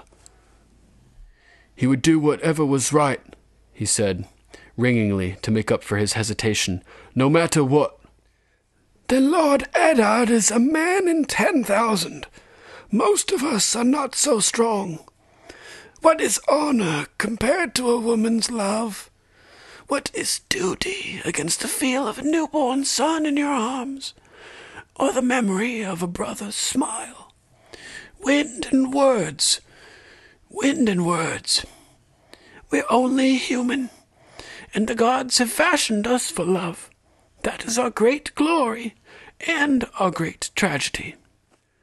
The men who formed the Night's Watch knew that only their courage shielded the realm from the darkness to the north. They knew they must have no divided loyalties to weaken their resolve. So they vowed they would have no wives nor children. Yet brothers they had, and sisters, mothers who gave them birth, fathers who gave them names. They came from 100 quarrelsome kingdoms, and they knew times may change, but men do not. So they pledged as well that the Night's Watch would take no part in the battles of the realms it guarded. They kept their pledge. When Aegon slew Black Harren and claimed his kingdom, Harren's brother was Lord Commander on the Wall, with 10,000 swords to hand. He did not march. In the days when the 7 kingdoms were 7 kingdoms, not a generation passed that 3 or 4 of them were not at war. The Watch took no part. When the Andals crossed the narrow sea and swept away the kingdoms of the first men, the sons of the fallen kings held true to their vows and remained at their posts. So it has always been, for years beyond counting. Such is the price of honor. A craven can be as brave as any man when there is nothing to fear. And we all do our duty when there is no cost to it. How easy it seems, then, to walk the path of honor. Yet soon or late in every man's life comes a day when it is not easy. A day when he must choose. Some of the ravens were still eating, long stringy bits of meat dangling from their beaks. The rest seemed to be watching him. Jon could feel the weight of all those tiny black eyes. And this is my day. Is that what you're saying? I really like that quote. Yeah, man, me too. So I'm worried that Tyrion is worried that their love may affect their duty to the realm in this case. I like how he still goes off, you know, in the books and in the show. He's constantly trying to be like Ned. Trying to hold to that honor, to hold to his word. Whatever was right, he said, ringingly, to make up for his hesitation, no matter what, you know. And so even though he knows that, you know, there was some fucked up shit going on there with Ned, it seems that he still believes that he made those decisions because they were the right thing to do, you know, which we know they are, which is cool. Yeah, exactly. I agree. Yeah, so I like that. Yeah, Jon totally idolizes Ned, and I'm hoping that when he finds out the truth, that his opinion of Ned isn't too drastically altered. You know, like he could find out and be like, I'm not a bastard, you know? Yeah. He fucking lied to me my whole life, and he could just go dark, you know? Like, how crazy would that be? Jon finds out the truth and, like, kills Daenerys and just goes and, like, joins the Night King. I think earlier in the week I saw a post about it doesn't matter who your real father is, you're still Ned Stark's son. Right. Which I think is still going to hold true to Jon, even when he does find out who he actually is. Yep, I agree. Our listener, Lady Ash, brings up the moment when Peter Baelish is dueling Brandon Stark for the love of Catelyn Tully, and Brandon basically destroys him in this duel and cuts him from navel to collarbone. And as he is crying out in pain, as he's falling in defeat, he calls out for Catelyn. And Lady Ash mentions that this was a good parallel to Littlefinger's death in this scene, in this episode, when he calls out to Sansa as he's about to be killed. So, pretty interesting. Yeah, I definitely agree. Lady Ash, that was a good catch. Yeah, really good. I totally forgot about that too. So here is the quote from A Game of Thrones. A Game of Thrones, Catelyn 7. They met in the lower bailey of Riverrun. When Brandon saw that Peter wore only helm and breastplate and mail, he took off most of his armor.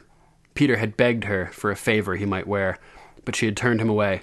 Her lord father promised her to Brandon Stark, and so it was to him that she gave her token, a pale blue hand-scarf she had embroidered with the leaping trout of Riverrun. As she pressed it into his hand, she pleaded with him. "He's only a foolish boy, but I have loved him like a brother. It would grieve me to see him die." And her betrothed looked at her with the cool grey eyes of a Stark and promised to spare the boy who loved her. That fight was over almost as soon as it began. Brandon was a man grown, and he drove Littlefinger all the way across the bailey and down the water stair, raining steel on him with every step, until the boy was staggering and bleeding from a dozen wounds. "Yield!" he called more than once, but Peter would only shake his head and fight on grimly.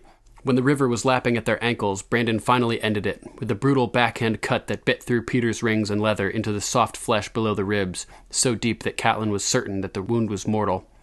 He looked at her as he fell and murmured, "Cat," as the bright blood came flowing out between his mailed fingers. She thought she had forgotten that. That was the last time she had seen his face, until the day she was brought before him in King's Landing. So really good catch, Lady Ash. That's a good call. I'm impressed. Thanks for writing in. And as we saw in the Dragon and the Wolf, his last fully intelligible word was Sansa. So our next interesting crossover isn't really so much of a book crossover, but just a cool observation that I heard being made on another podcast. I can't remember which, otherwise I would give them credit. But it's just the fact that as Jaime is riding away from Cersei and leaving, the fact that he covers his golden hand with a black glove, and he's all garbed in black with a black cape, black everything, all black everything. And it sort of symbolizes how in accepting this fight against the undead as his cause at this point and honoring his pledge to ride north, how he and many other people are taking the side of humanity over the dead, and it's essentially equivalent to taking the black in terms of the Night's Watch. So we're basically all the Night's Watch now. And I thought that was a really cool metaphor that's being expressed this whole season. Dany dressed in black, Jon in black, Jorah in black. Everybody's in black, and everybody's heading north to do the job of the Night's Watch, basically. So, and Jon even cool. says that when they're beyond the wall. He does the short quote, "I am the shield that guards the realms of men." Right. So, I mean, that's just something that's constantly on his mind, even though he's no longer part of the Night's Watch. Yep, and now we all are. Everybody that's joined the cause, even though they're not Night's Watch in names, most of them have symbolically taken the black, and they're all the shield that guards the realms of men at this point. So pretty awesome. Do you think in Jaime's vows, if he ever has to, take those, it'll be, "I shall take no sister wife"? Father, no children. Although I guess Cersei's pregnant. Oh man, that's so funny. Good one, man. I didn't even thought of that. "I shall take no sister wives. Father, no incest children." Nice. Yeah, that'd be pretty funny. I think they should modify that for him, just special for him. They're gonna have to do a lot of modifying. I mean, now that the army of the dead is through the wall. Yeah, for sure. So, speaking of Jaime, it's finally happened on the TV show. Jaime has finally turned on Cersei. And good riddance, man. It took him long enough. There were signs of him starting to turn seasons ago, it seems. And it's finally, she's pushed the boundaries too far. And Jaime has left her and headed north. So I'm sure that book readers were ecstatic to see this development, as I was, and it's cool. Now we have two different ways that Jaime has turned on Cersei. Obviously the way that it happened this week in the TV show, but it happened a little bit differently in the books. It was when Cersei was imprisoned by the High Sparrow. She had Qyburn come to visit her and had him send a raven to Jaime at Riverrun. Anything you want to say about the book and show versions of how Jaime turns on Cersei?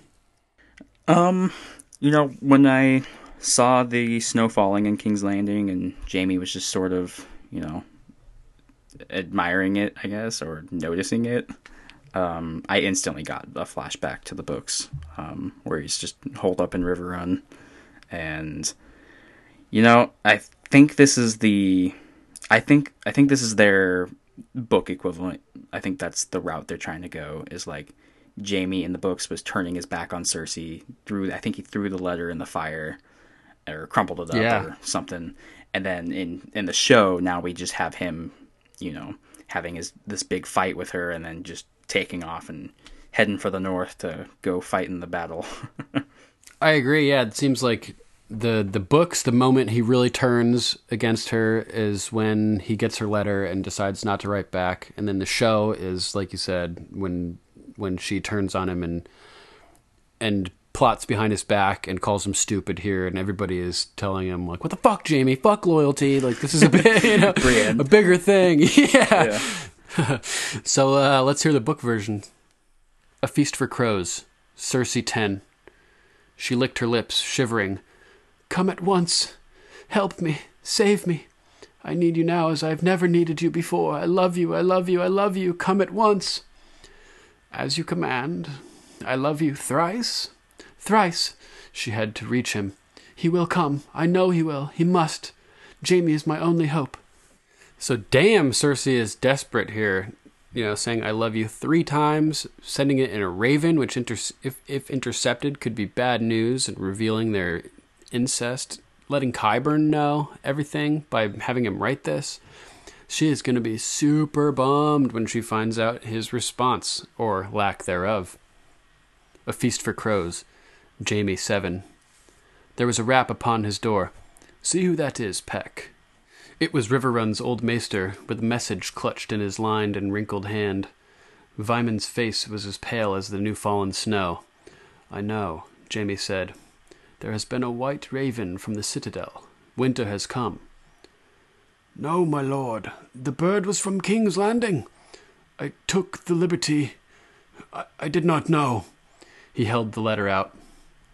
Jaime read it in the window seat, bathed in the light of that cold, white morning. Qyburn's words were terse and to the point. Cersei's fevered and fervent. "Come at once," she said.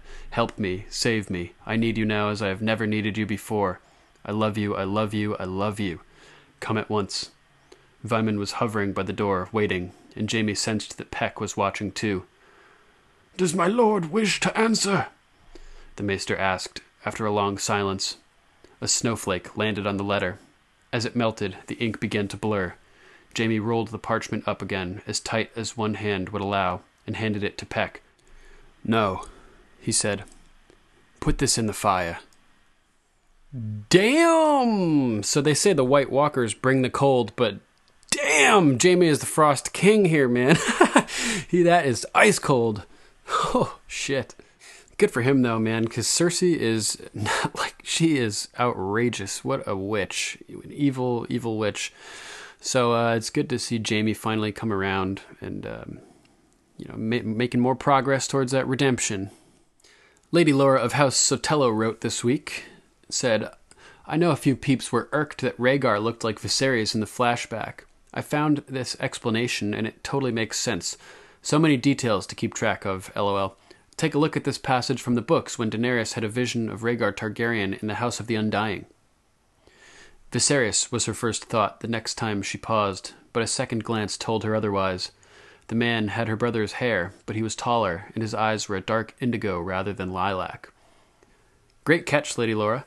I went back and found the passage, and also thought there was some interesting stuff immediately surrounding that quote that's relevant to the episode. And also it could explain why Jon is named Aegon, or was named Aegon. So here is the extended version of that passage from A Clash of Kings, Daenerys 4.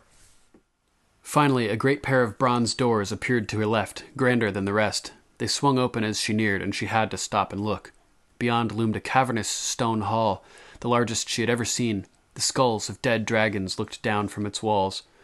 Upon a towering barbed throne sat an old man in rich robes. an old man with dark eyes and long silver-gray hair. "Let him be king over charred bones and cooked meat," he said to a man below him. "Let him be king of ashes!" Drogon shrieked, his claws digging through silk and skin, but the king on his throne never heard, and Dany moved on. Viserys was her first thought the next time she paused, but a second glance told her otherwise. The man had her brother's hair, but he was taller, and his eyes were a dark indigo rather than lilac. "Aegon," he said to a woman nursing a newborn babe in a great wooden bed, "what better name for a king?" "Will you make a song for him?" the woman asked. "He has a song," the man replied. "He is the prince that was promised, and his is the song of ice and fire." He looked up when he said it, and his eyes met Dany's, and it seemed as if he saw her standing there beyond the door. "There must be one more," he said, though whether he was speaking to her or the woman in the bed she could not say. "The dragon has 3 heads." He went to the window seat, picked up a harp, and ran his fingers lightly over its silvery strings. Sweet sadness filled the room as man and wife and babe faded like the morning mist, only the music lingering behind to speed her on her way. So, Crow, I guess there is book evidence to sort of reinforce their decision, D&D's decision to make Rhaegar look strikingly similar to Viserys. Yeah, honestly, I didn't have a problem with it. I was like, oh, they're brothers, you know. They kind of, Yeah. like, they probably all have the same sort of, you know, style and look, and you know, people take after one another. I mean, even though they weren't even related, look at Sansa and Cersei. You know, she's throwing her hair up the same way half the seasons, like her. Right, and talking about people taking after one another, Viserys was Rhaegar's younger brother. Exactly. And was young enough, or old enough at the time that he left King's Landing to be aware and to have known Rhaegar. And so he probably has this all these memories of his older brother who he idolized, who was like the greatest jouster and swordsman and just champion that around at the time, aside from Arthur Dayne, who was on the same level. Mm-hmm. But the way that Viserys dresses is probably based on the way Rhaegar dressed. His hairdo is probably copying Rhaegar because he idolized this guy. So it makes the character of Viserys even more sad in retrospect. Now that we've seen Rhaegar, that he was never even really his own person. You know, yeah, he was just living in the shadow of Rhaegar. To kind of contradict that whole thing that you just said. And hopefully it's not too sad, but Jon Snow and Ned Stark, they got the same hairstyle going on ever since he came back from the dead. Yeah, pretty much keeping the top pulled back. Yeah. And Arya is doing that too as well. Yeah, totally. It's interesting too. He says that Aegon is like the perfect name for a king, like the only name for a king. And so maybe that's why Lyanna chose to name Jon Aegon when he was born in Rhaegar's absence, because she had been told this same thing by Rhaegar, that Aegon is the name, you know, like the perfect name for a king. So even though his first Aegon, even though he already had a kid named Aegon, it's possible that Lyanna had heard what happened, that he was killed, or that she just decided to go with Aegon again anyway because of Rhaegar's thoughts on the topic. Yeah. That if there was a chance that he was going to be king, like, Aegon was the name he deserved. So also in this passage, Rhaegar is talking to Elia Martell and their child, the first Aegon, whose head was dashed against the wall by the mountain. And he's referring to him as the prince who was promised, and that says that his is the Song of Ice and Fire. But, you know, Rhaegar is not the best necessarily at interpreting prophecy. I mean, who is? He first thought that he himself was the prince that was promised, and then he thought that his firstborn son, Aegon, was the prince that was promised. He was under the impression that the prince who was promised would be born from the Ares Rhaella line. So I think he was wrong both these times, and that it's Jon, or Aegon, who's actually the prince that was promised. And if his is the Song of Ice and Fire, that means that this is all really about Jon. So I wonder what significance that has in terms of Dany and the other key players who are also thought to potentially be part of the Song of Ice and Fire. You know, some people say Jon is ice, Dany's fire. So I wonder what this all means. What does it mean, George? So how do you feel about the whole Cersei pregnancy thing? Do you think she's actually pregnant? A good question. She definitely seems to want people to think that she's pregnant. Mm-hmm. She wanted Jaime to think she's pregnant. She definitely telegraphed to Tyrion that she's pregnant by not drinking and putting her hand over her belly. She was signaling it, and she may have been playing him by making him wanting him to think that she's pregnant. I have no idea. She could be pregnant. It just depends on how well you believe the prophecy that is about her, Right, and yeah, it's hilarious too because prophecies are supposed to be taken seriously in context of shows and stories like this, but they're bullshit, So, yeah, like, half the time who knows they screw you over half the time they screw you over. Right. Or they're just, you're trying to prepare for a prophecy and you end up causing it, or it's just nonsense and you're wasting your time. I thought it was great how Daenerys said in this episode, I can't get pregnant. And Jon said, who told you that? And she says, the witch who killed my husband. It's like, oh, you ever, think that maybe that's not a reliable source of information? Which makes sense. I mean, oh yeah, you're going to believe her. Yeah. Plus, it's Jon calling bullshit on the idea of prophecy, and which may be ironic if he's I was about to say the same exact thing. Yeah, fucking great. So our next book crossover is particularly exciting to me as a huge fan of the Hound, Sandor Clegane, and it's the topic of Sandor slaying his own brother. He confronts the Mountain at the meeting at the Dragon Pit, and it makes it quite obvious that he's coming for him. Yep, the quote that I played at the beginning of the episode, Sandor says to him, "You know who's coming for you. You've always known." And so that alludes to Sandor's desire to murder his evil older brother, the Mountain, who's just an awful person and who's done awful things his whole life. And we learn in one specific passage of Sandor's intent or desire to murder Gregor in the book series. And so I thought that would be a pretty awesome passage to read right now. It's when Brienne arrives at the Quiet Isle with Septon Meribald, and she meets the elder brother who had found Sandor Clegane dying.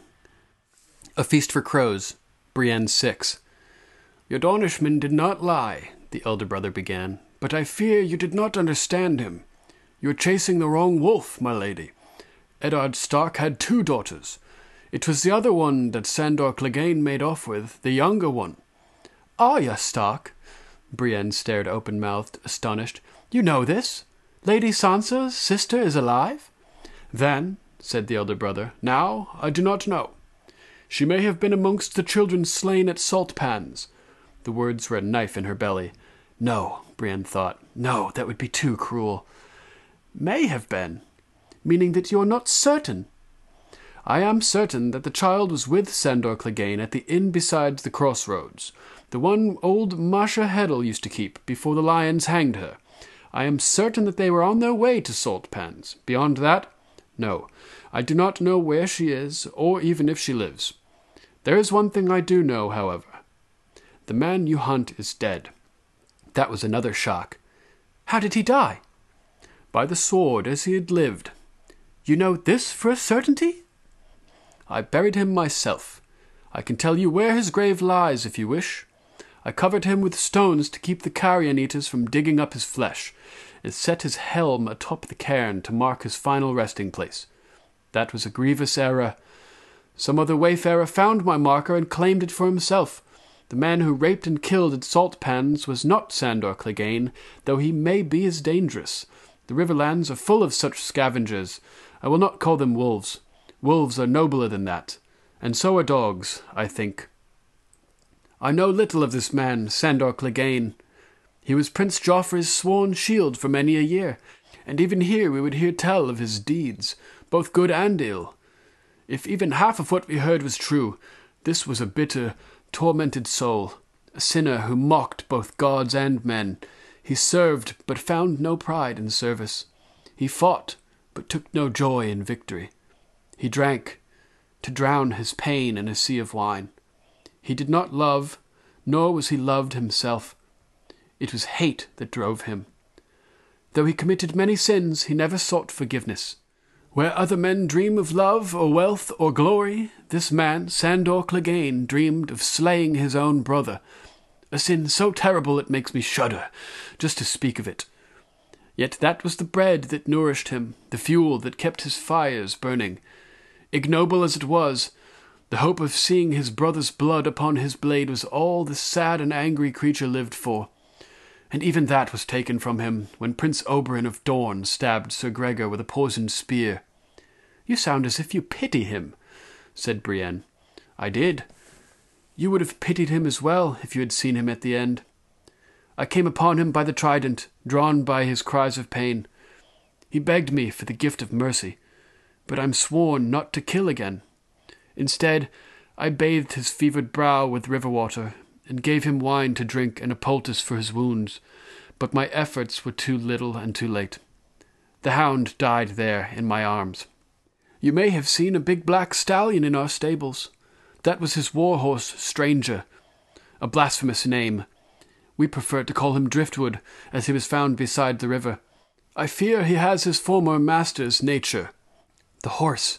She had seen the stallion, had heard it kicking, but she had not understood. Destriers were trained to kick and bite. In war they were a weapon, like the men who rode them, like the hound. "It is true, then," she said dully. "Sandor Clegane is dead." "He is at rest." The elder brother paused. "You are young, child. I have counted 44 name days, which makes me more than twice your age, I think. Would it surprise you to learn that I was once a knight?" So the elder brother changes the topic pretty abruptly there after not exactly saying that the hound was dead, but saying he was at rest. Interesting. Okay, Clegane Bowl. Are you excited or are you a hater? I'm excited. I've been saying it for like 2 years now. I'm like, I want Bronn to get his castle, and I want the Clegane Bowl to actually happen. Right. Yeah. It's so hyped up. Like, whether it happens in the books or the show, or I don't know, maybe some fans, get together and film it and put it up on YouTube. Yeah, that'd be cool. It's interesting. There's so many people that are not hyped over Clegane Bowl. Like, they don't think that it makes sense or would fit or something. But this has been foreshadowed since season 1 of the show. I mean, the first time that we see the hound, it's at the Hand's Tourney in King's Landing, the tournament that Robert holds in Eddard's honor. And the mountain goes crazy and knocks Sir Loras off his horse after losing the joust and cuts the head off his own horse and starts ruthlessly attacking Sir Loras. And the hound steps in to save Loras from his evil older brother and is easily deflecting all the mountain's monstrous swings, and he's not doing anything offensive towards the mountain himself. He's just defending himself against this raging mountain. And it ends when King Robert says, "Enough!" And he kind of just takes a knee, and the mountain's last swipe with his sword comes right over where the hound's head was, and it's really close to cutting his fucking head off, basically. But that, I think, is the first foreshadowing that we've got since the show started, and I think that we're definitely getting it at this point. It's going to happen. Well, I mean, since, like you said, season 1, it was never really actually finished. So yeah, they got interrupted by King Robert. Yeah, we got to see how it ends. Yeah, exactly. And obviously, his brother caused his disfigurement. His whole life is leading up to revenge on this asshole. So I'm all for it. I mean, it's going to happen. I'm hoping that they do it in a way where it feels natural. Where the hound may have to defend somebody, like season 1, instead of Sir Loras, who's obviously dead. Boom. Maybe he's defending Arya, or maybe he's defending Jon, or somebody from the mountain when Cersei unleashes him finally, and we get to see him taken out by the hound. That'd be awesome. I like that idea.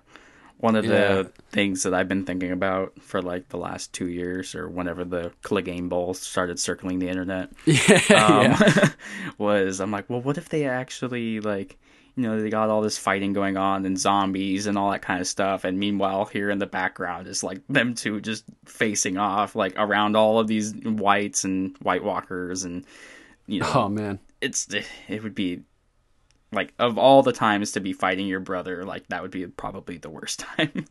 Yeah, that would be freaking rad though. That'd be so cool. Shitty for them, awesome for us. What else you got to discuss, Crow? So, Duncan, having seen the very different change of plot from book to show, granted the show is a little bit ahead of the timeline compared to the books, I think we should bring up the fact that Sansa's current book status is a little bit different than her shows. Sansa and Baelish have had a pretty wild ride, but the Battle of the Bastards may not even come into play if this storyline goes accordingly. Harry the Heir was never mentioned in the show, and little sweet Robin, or Robert in the books, is still alive and kicking and proud of his moon door. So here's what we have on Harry the Heir. A Feast for Crows, Elaine 2. He did indeed, and soon after Sir Denys left his pregnant Waynwood wife to ride to war. He died during the Battle of the Bells, of an excess of gallantry and an axe. When they told his lady of his death, she perished of grief, and her newborn soon followed. No matter. John Arryn had gotten himself a young wife during the war, one he had reason to believe fertile. He was very hopeful, I'm sure. But you and I know that all he ever got from Lysa were stillborns, miscarriages, and poor sweet Robin. Which brings us back to the 5 remaining daughters of Elis and Alice. The eldest had been left terribly scarred by the same pox that killed her sisters, so she became a septa. Another was seduced by a Selstord. Sir Elis had cast her out, and she joined the Silent Sisters, after her bastard died in infancy. The third wed to the Lord of the Paps, but proved barren. The fourth was on her way to the Riverlands to marry some Bracken when burned men carried her off. That left the youngest, who wed a landed knight sworn to the Waynwoods, gave him a son that she named Harold, and perished. He turned her hand over lightly and kissed her wrist. So tell me, sweetling, who is Harry the Heir? Her eyes widened. He is not Lady Waynwood's heir. He is Robert's heir. If Robert were to die... Peter arched an eyebrow. When Robert dies. Our poor brave sweet Robin is such a sickly boy. It is only a matter of time. When Robert dies, Harry the Heir becomes Lord Harold, Defender of the Vale, and Lord of the Eyrie. John Arryn's bannermen will never love me, nor our silly shaking Robert, but they will love their young falcon. And when they come together for his wedding, and you come out with your long auburn hair, clad in a maiden's cloak of white and grey, with a direwolf emblazed on the back, why, every knight in the Vale will pledge his sword to win you back your birthright. So those are your gifts from me, my sweet Sansa. Harry the Heir and Winterfell. That's worth another kiss now, don't you think? Well, well, well, that is an interesting passage, especially in light of the changes they've made to the Peter Baelish story and the Sansa story on the TV show. Here we learn about Baelish's plot to have, sweet Robin murdered or kill him to pave the way for Harry the Heir to take over the Vale, marry Sansa, and retake Winterfell. Totally different than the way things happen on the TV show. He doesn't marry her to Ramsay Bolton. He doesn't do these things that result in such awful things happening to Sansa. I think Baelish could be more of an endgame player in the books. I'm hoping so, at least. Too bad we won't get to see Aidan Gillen do it. But what do you think about Harry the Heir versus our current plot? Like, what do you prefer? What do you think is significant? What are your thoughts on Harry the Heir in general? As a book reader, I'm all for Harry the Heir. Mainly because when I first read that book, I wanted to see some action happening down in Winterfell. So it's like, I want to see this big battle of some sort, taking back Winterfell. So you think that Harry the Heir may lead the fight to take back Winterfell? That's where you're going with it? I'm hoping, but, usually how things go in the book series, somebody dies or it might just be, or Martin might just completely flip it all around. Harry the Heir has spontaneously combusted. Be like, damn, that was our second drummer. There's just a little green globule left on the throne. That's a great movie. Yeah. What do you yeah, think it's about Harry the Heir? I hadn't really thought much about it lately. I mean, he would certainly be in a position of power to help out Sansa in the respect that Baelish was in the show series. You know, Baelish comes in with the Knights of the Vale and everything. If things work out according to plan and Harry ends up being the heir of the Vale, then that would put him in a position to be in control of their knights and soldiers, and they're one of the few, not kingdoms, but like lordships that has been basically completely left out of the War of the Five Kings. Lysa didn't send any soldiers to help anybody anywhere, so their armed forces are virtually intact. It could be a real valuable asset to whoever is in control of them, and Harry the Heir, with a loyalty to Sansa, could make the difference to getting back Winterfell. Mm-hmm. And I still think that Baelish is doing his little thing, you know, playing his game, and is potentially going to screw that up somehow. So I think Harry the Heir is also being manipulated. Oh man, bastard Baelish! I'm sad that he died. I really love Baelish, and Aidan Gillen, the guy who plays him, I think has done a fantastic job. Oh, he was wonderful. He did throughout the seven kingdoms. Throughout the seven kingdoms. Throughout the 7 seasons, like, that actor is, I hated Littlefinger, but that's how you know he's doing a great job. That's how you know he's good. It's like Jack Gleeson with Joffrey. Like, you hate him, but he did such an amazing job at portraying that character. Yep, and I met Jack Gleeson at I think New York Comic Con last year. Nicest guy, huh? Right, super nice. It's so funny.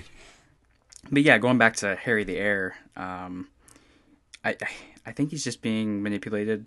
But I would really love to see Harry riding in, just like we saw kind of at the Battle of the Bastards. I loved Battle of the Bastards, but I'm one of the people that believes that won't actually happen in the book series. Wow, interesting. Yeah, I don't know. I see Martin and the way he does things, and I don't think he's going to follow through that exactly. I think Jon will be resurrected, but I don't think that...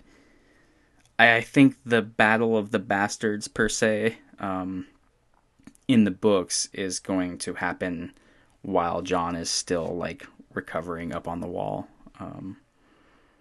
Right, yeah, because he's dead in the books. He's in the As snow. of right now, the Battle of the Bastards is canceled. Yeah, we will resume fighting next week. It's interesting, too, the Battle of the Bastards at this point would sort of be instigated by Ramsay Bolton's insolent letter to the Night's Watch addressing Jon. They refer to it as the Pink Letter, right? Yeah, exactly. Where he talks about how Stannis is dead and he's caught Mance Rayder and come bastard, and I've got your sister, bastard, you bastard, you. You know, come and try to take Winterfell, bastard. Uh-huh. See, the one of the things that leads me to believe that the Battle of the Bastards won't be started by Jon, and I don't even think it's going to be called Battle of the Bastards, but you know what I'm talking about. Sure. The main big battle. I think Harry the Heir is going to ride in. You know, they're going to do that fight. You think he'll ride in Deus Ex Machina to save Stannis? Or do you think Stannis is actually dead, as Ramsay says, or is he not to be trusted? I think Ramsay's just, bullshit. I think he's just trying to... just taunt him. Taunt him, yeah. Interesting, yeah, because people question the veracity of the Pink Letter in its entirety, whether or not Stannis is dead at all, whether or not, he found Mance or any of this. It's a good question.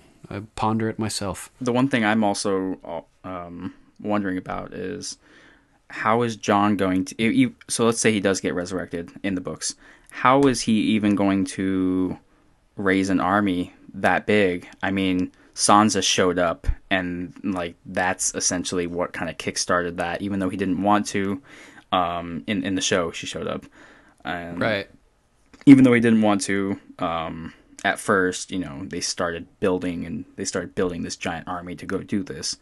But Sansa in the books right now is kind of up in the Vale. Right. And, what's her name? I'm totally spacing her name at Winterfell right now, pretending to be... yeah, fake Arya. Yeah, we can just call her fake Arya. I can't remember her name. Yeah, I'm spacing. It's Sansa's friend, Jean Poole. Yeah, Jane Poole. Jane Poole. It's been a while since I read that, so Jean Grey. Yeah, Jean Grey Poole. But yeah, so like that's just another book show difference. They're in two totally different plots going on right now. Yeah, it's cool. I love how they're so different, and one may mean something for the other, and something from the TV show may mean something for how things are going to play out in the books. Mm-hmm. And we're on our toes.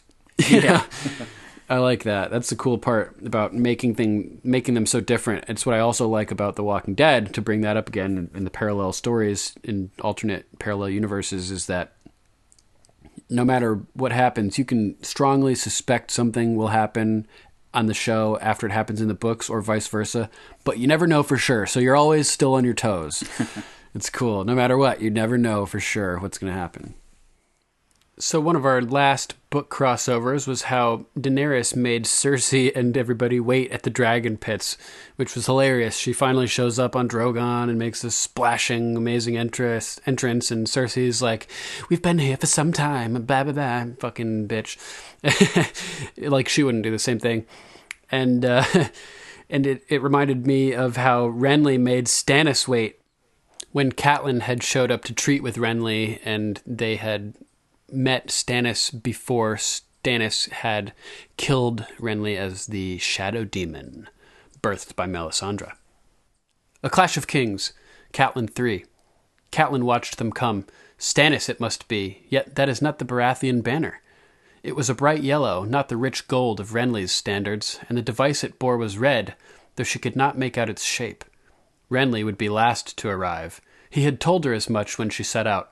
He did not propose to mount his horse until he saw his brother well on his way. The first to arrive must wait on the other, and Renly would do no waiting. It is sort of a game kings play, she told herself. Well, she was no king, so she need not play it. Catelyn was practiced at waiting. So this is sort of an established tactic of messing with your rivals or whatever in the Game of Thrones universe, or the Song of Ice and Fire universe. And on a secondary note, it makes sense for Daenerys to wait to show up until Cersei arrives, because the last time that people were waiting for Cersei, they all got blown up in a explosion of wildfire in the Great Sept of Baelor. So that's not what we want to happen to our Dragon Queen. Smart to make Cersei wait instead. Our final book crossover references the discussion between Jon and Theon, where Jon ends up telling Theon that he doesn't have to make that impossible choice between Greyjoy and Stark. He says, "You're a Greyjoy, and you're a Stark." And it reminded me of a book passage where Theon finally admits that he wanted to be a Stark the whole time, and that there was such a brutal, it becomes apparent what a brutal position he was in. And it's when he's back at Winterfell as Reek under Ramsay, and he's with Barbary Dustin, who we talked about a couple episodes ago, who became the lady of her house, of her husband's house through marriage and then the death of her husband. But they're going down to the crypt of Winterfell together. She has Reek bring her down, and they have a little discussion where Theon's true feelings about the Starks come out. A Dance with Dragons, the Turncloak. Theon stumbled. "Love them. I took this castle from them, my lady.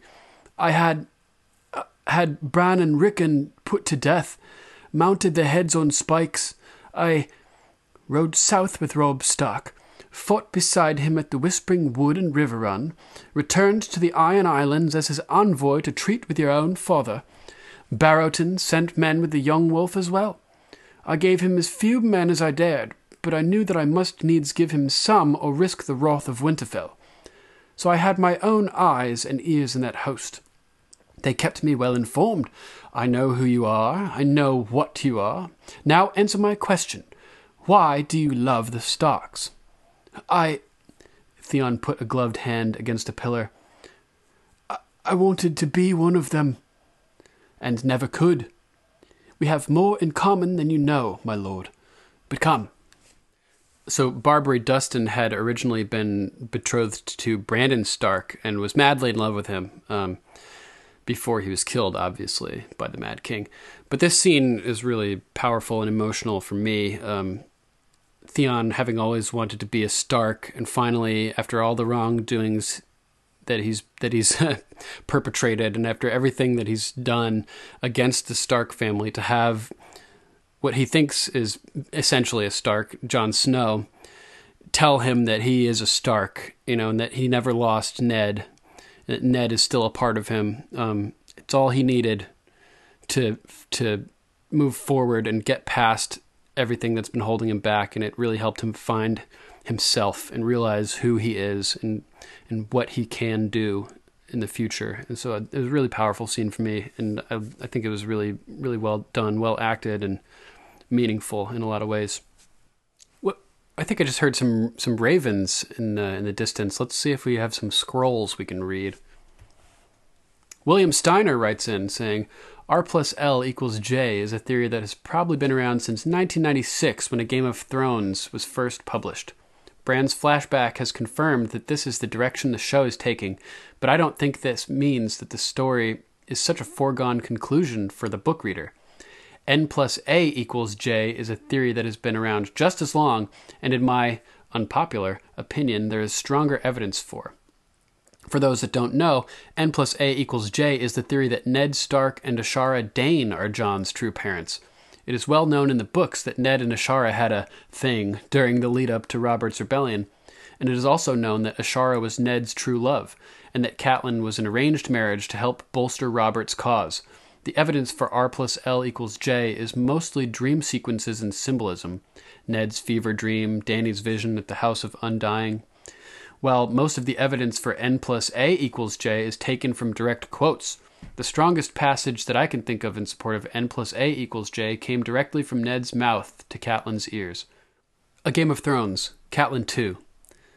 That cut deep. Ned would not speak of the mother, not so much as a word, but a castle has no secrets, and Catelyn heard her maids repeating tales they heard from the lips of her husband's soldiers. They whispered of Sir Arthur Dayne, the Sword of the Morning, deadliest of the 7 knights of Aerys Kingsguard, and of how their young lord had slain him in single combat. And they told how afterward Ned had carried Sir Arthur's sword back to the beautiful young sister who awaited him in a castle called Starfall on the shores of the Summer Sea. The Lady Ashara Dayne, tall and fair, with haunting violet eyes. It had taken her a fortnight to marshal her courage, but finally, in bed one night, Catelyn had asked her husband the truth of it. Asked him to his face. That was the only time in all their years that Ned had ever frightened her. "Never ask me about Jon," he said, cold as ice. "He is my blood, and that is all you need to know. And now I will learn where you heard that name, my lady." She had pledged to obey. She told him. And from that day on, the whispering had stopped, and Ashara Dayne's name was never heard in Winterfell again. So, in a conversation about whispers regarding the Lady Ashara, Ned's response is, "Never ask me about Jon." There is, of course, much more to this theory, but I don't want to take up more of Sir Dunk's time. But I will say that this theory is, in my opinion, more in line with GRRM's style, rather than going with the fantasy trope of the boy with a secret parentage who's actually a prince. Please send all hate mail to William Steiner on Facebook. I follow the Game of Microphones page, and I post there frequently and shouldn't be too hard to find. I'll be happy to debate you till the end of time. I don't think there's any hate mail deserved here. I think it's a pretty valid theory. There's more than one way to skin a cat, and there's there's a lot of different potential options here with who Jon really is, and there's evidence for both. So I'm not going to take sides until we know the truth. I think that they're both perfectly valid theories, and just because one thing happened on the TV show definitely does not mean that it's canon for the books at all. I mean, I agree, there's lots of hints and evidence that R+L=J is true in the books, but there's also evidence, as Sir William pointed out here, that there's the possibility that Ned and Ashara created Jon. And Ashara Dane, unfortunately, is not around to help answer this question, because upon hearing of her brother Sir Arthur's death, she jumped from the Tower of Starfall into the ocean, if I remember correctly, and obviously died. Our next Raven comes from Sir Luke, the Low Duke of Devonshire. Sir Duncan, I hope this finds you well, and you have recovered from your surprise that all of our heroes remain alive and well after Season 7. I haven't. I really thought Jaime was a goner for a moment. So did I, man. I really thought that Cersei was going to have him killed there. I'm definitely feeling a renewed sense of smugness about the books after this season, as the TV show seems to be slowly failing to live up to the narrative standard it set early on. Don't get me wrong, I love to watch the show. The actors play the parts so well, the music is fantastic, and who doesn't love CGI dragons? But there is sloppy storytelling going on here. A few key points stand out. First, the much discussed speed travel some characters seem to have adopted. Second, did Littlefinger really not see that coming? I didn't, but he has been built up to be so good at scheming and people-playing. Third, Tyrion should really have known that Cersei will betray them. I was astonished when, after seeing literally only one white, she, Jaime, and the rest all got on the bandwagon. Sir Gregor is still walking around after all, and no one seems to mind, except Sandor, of course, and Arya. Finally, the main reason this relates to Still Smug Book Talk is the lack of the Horn of Winter, or some other way that the Night King could get around the wall with his army. In Season 7, Episode 6, it seemed that he was waiting for and planned to get at least one dragon. Now we see he can use it to destroy the wall. On the show, I guess this is his best option, in which case it is entirely the stupid decision to go and capture a white, which gave the Night King the chance to come south. Is this how you see it? Was there another way the Night King could have made it past the wall? There are others, but most can be forgiven, I think. Also, Aegon. He's another Aegon! Cool. Although a bit weird if Rhaegar had already had a son, he called this. On the next Still Smug, could you catch me up on which Aegon he is? 6th, 7th, I think, depending on whether the other one is counted. And what the other Aegons did of note? Naturally, some are more familiar than others. The Conqueror, for one, and Egg. Many thanks for your book talk. I enjoy your insights and readings. Yours faithfully, Sir Luke, the Low Duke of Devonshire. Thanks, Sir Luke, for writing in. Appreciate it. I tend to agree with you that the plan to go up beyond the wall and capture a white is actually what enabled the Night King to get south in the first place. And it did seem that he was just waiting there already with the chains and the spear to hunt and kill his own dragon. So it seems that he's some sort of green seer or has some type of similar abilities as Bran, especially considering they've connected within Bran's visions before. So something interesting is going on there. It's pretty cool. As far as whether Jon would be Aegon the 6th or 7th, I believe that kings are only given a number of their name, first of his name, second of his name, etc., the moment that they're coronated and actually given the crown. So that would mean that Rhaegar's first son, Aegon, never officially was Aegon the 6th, and that would mean that Jon would be Aegon the 6th if he was crowned the king of the Seven Kingdoms. So let's do a quick little breakdown of who the Aegons were and what they're known for. Obviously, Aegon I was known for being the conqueror and laying waste to various armies across the Seven Kingdoms, forcing them to submit to his rule. Interestingly, Aegon II Targaryen could be looked at as a usurper, and actually that's how I view him. He was the 6th Targaryen king to sit the Iron Throne, succeeding his father, Viserys I. And he was the result, his kingship was the result of what's now known as the Dance of the Dragons. Viserys I had named his daughter Rhaenyra to be his heir and the heiress to the Iron Throne, so upon his death she should have been coronated queen. But Viserys' second wife, Alicent Hightower, was not happy with this arrangement, and she wanted her son Aegon to take the crown. So after Viserys died and before Rhaenyra was coronated, a coup took place, essentially, where Aegon II was elevated to kingship, and the war called the Dance of the Dragons sort of resulted as due to this coup. So eventually, when all the dust settled, Aegon II was in fact the king of the Seven Kingdoms. Aegon III succeeded Aegon II, and interestingly, he was Aegon II's nephew. Ironically, the son of Rhaenyra Targaryen, who Aegon II had fought in the Dance of Dragons over the kingship.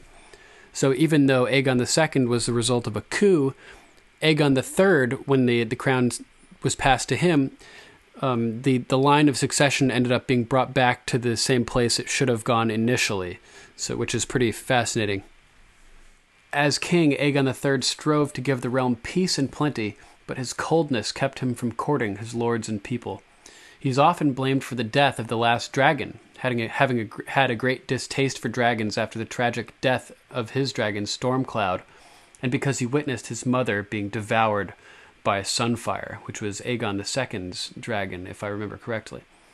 So even though it's likely that the Maesters may have played a role in the death of the last dragons, after the final dragon died, Aegon III became known as Aegon the Dragonbane.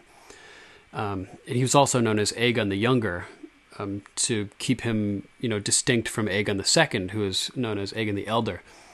At the urging of Aegon the Dragonbane's brother, Prince Viserys, Aegon had at one time brought 9 mages from Essos to attempt to hatch a clutch of dragon eggs with magic, but that tragically ended in failure. So Aegon III was often regarded as a broken king who ruled over a broken reign, but he did his best to keep the kingdoms together after the Dance of the Dragons, and notably after the deaths of the dragons themselves, which arguably were the reason, the impetus that caused the 7 kings of the kingdoms to kneel to Aegon I in the first place. Aegon IV Targaryen, also known as Aegon the Unworthy, was the 11th Targaryen to sit the Iron Throne. He's pretty much universally despised and is considered to be one of the worst Targaryen kings. He sired lots and lots of bastards, was just a bad dude overall, full of lust and hate, and eventually he legitimized all of his bastards on his deathbed. They became known as the Great Bastards, and they included people such as Daemon Blackfyre, Bitter Steel, Brynden Rivers, or Bloodraven. And it was basically his doing and giving his sword Blackfyre to Daemon and legitimizing all these bastards that led to the series of 5 Blackfyre rebellions. So that's Aegon IV Targaryen, father of the Blackfyre rebellions, basically. Aegon V is our beloved Egg from the Dunk and Egg novellas. He was a squire to Sir Duncan the Tall in his youth and grew up, amongst the small folk largely, which is probably had a good effect on him and the way that he ruled. He became king after a great council bypassed a number of candidates earlier on in the line of succession, including his elder brother Maester Aemon, who had refused the throne and ended up going to the Night's Watch. He was the 4th son of Maekar I, and he was, due to his unlikely succession to kingship, he became known as Aegon the Unlikely. One of the first things that Aegon V did when he was crowned was to arrest Bloodraven, Lord Brynden Rivers, the Hand of the King, for the murder of Aenys Blackfyre, as Brynden had offered him safe conduct to Westeros for the Great Council, but instead had Aenys executed when he arrived at the capital.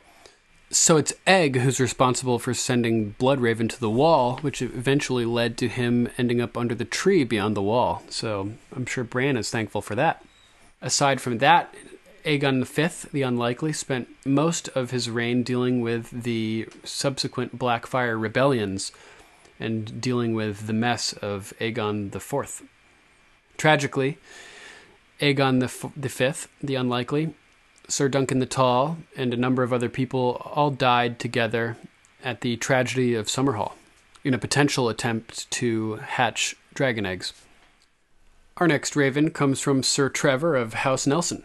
Hi, my name is Trevor Nelson. I have no knightly name yet. Haha, yet. But I have some smug book talk pointers that I would love to share with you. I listened to all the Game of Thrones books more than I can count, and there's a lot that happened that you guys missed, and I was hoping to help. Right now, I just got done with Book 2 again. I'm on Book 3 right now and on Chapter 19, Sam, The Fight at the Fist. Sam is writing letters for the Lord Commander. He's writing multiple letters to send out when he hears the men yelling and hears someone yell, a bloody huge, a giant. And someone else yells, a bear. This is a dead bear. The fight is better when you read or listen, but from the TV show From Beyond the Wall, John and everyone else saw a dead bear and it attacked them. Good catch. I totally forgot about that at the Fist of the First Men. Nice job, Trev. This is from Book 2 when Daenerys is at the House of the Undying. I can't recall all of what you said, but it's something like this. I saw a shadow dragon breathing black flames. Like I said, not the right words, but I believe this vision was her seeing the Night King on top of Viserion at the wall. I have more, and I would love to hear what you guys think. Big fan of your podcast and TV/book. I would love to help out more, and sorry, not sorry, I will be sending more information for you guys to help out. Thanks for the message, brother. That's interesting. I totally forgot about the shadow dragon breathing black flames as well. I really wonder what that means. Yeah, maybe that could just symbolize a dragon turned to the dark side. Could very well foreshadow the Night's King being in possession of a dragon. Awesome. Yeah, thanks so much for writing in. I can't wait to hear more from you. Well, I think that pretty much wraps it up for today's Still Smug Book Talk. Damn, that was a doozy. I want to give another thanks to our friend Obsidian Crow, who's been kind enough to help out with Still Smug the past couple weeks and has been our guest host tonight. Thanks, Crow. Yeah, man. Thanks so much for bringing me back. I hope it's not another 2 years or so before the next season. Yeah. And if you're doing anything throughout or in between that, let me know, and I'm down. I'm on board. Awesome. Thanks so much, man. If you have any questions, theories, ideas, or feedback that would be more appropriate for this spoilery zone of Still Smug than the regular Game of Microphones podcast that involves book info or theories that may relate to the show, please don't hesitate to call in or email us. If you'd like to call, you can call us at 813-563-3739. That's 813-JOFFREY. And if you'd like to write in, you can email us at game@podcastica.com. And make sure you put Still Smug in the subject line. I always forget to add that part. Also, check out our Facebook page at facebook.com/GOM podcast. And don't forget to check out the other great podcasts at podcastica.com. This is Sir Duncan and Obsidian Crow signing off. Thanks, everybody, and Valar Morghulis.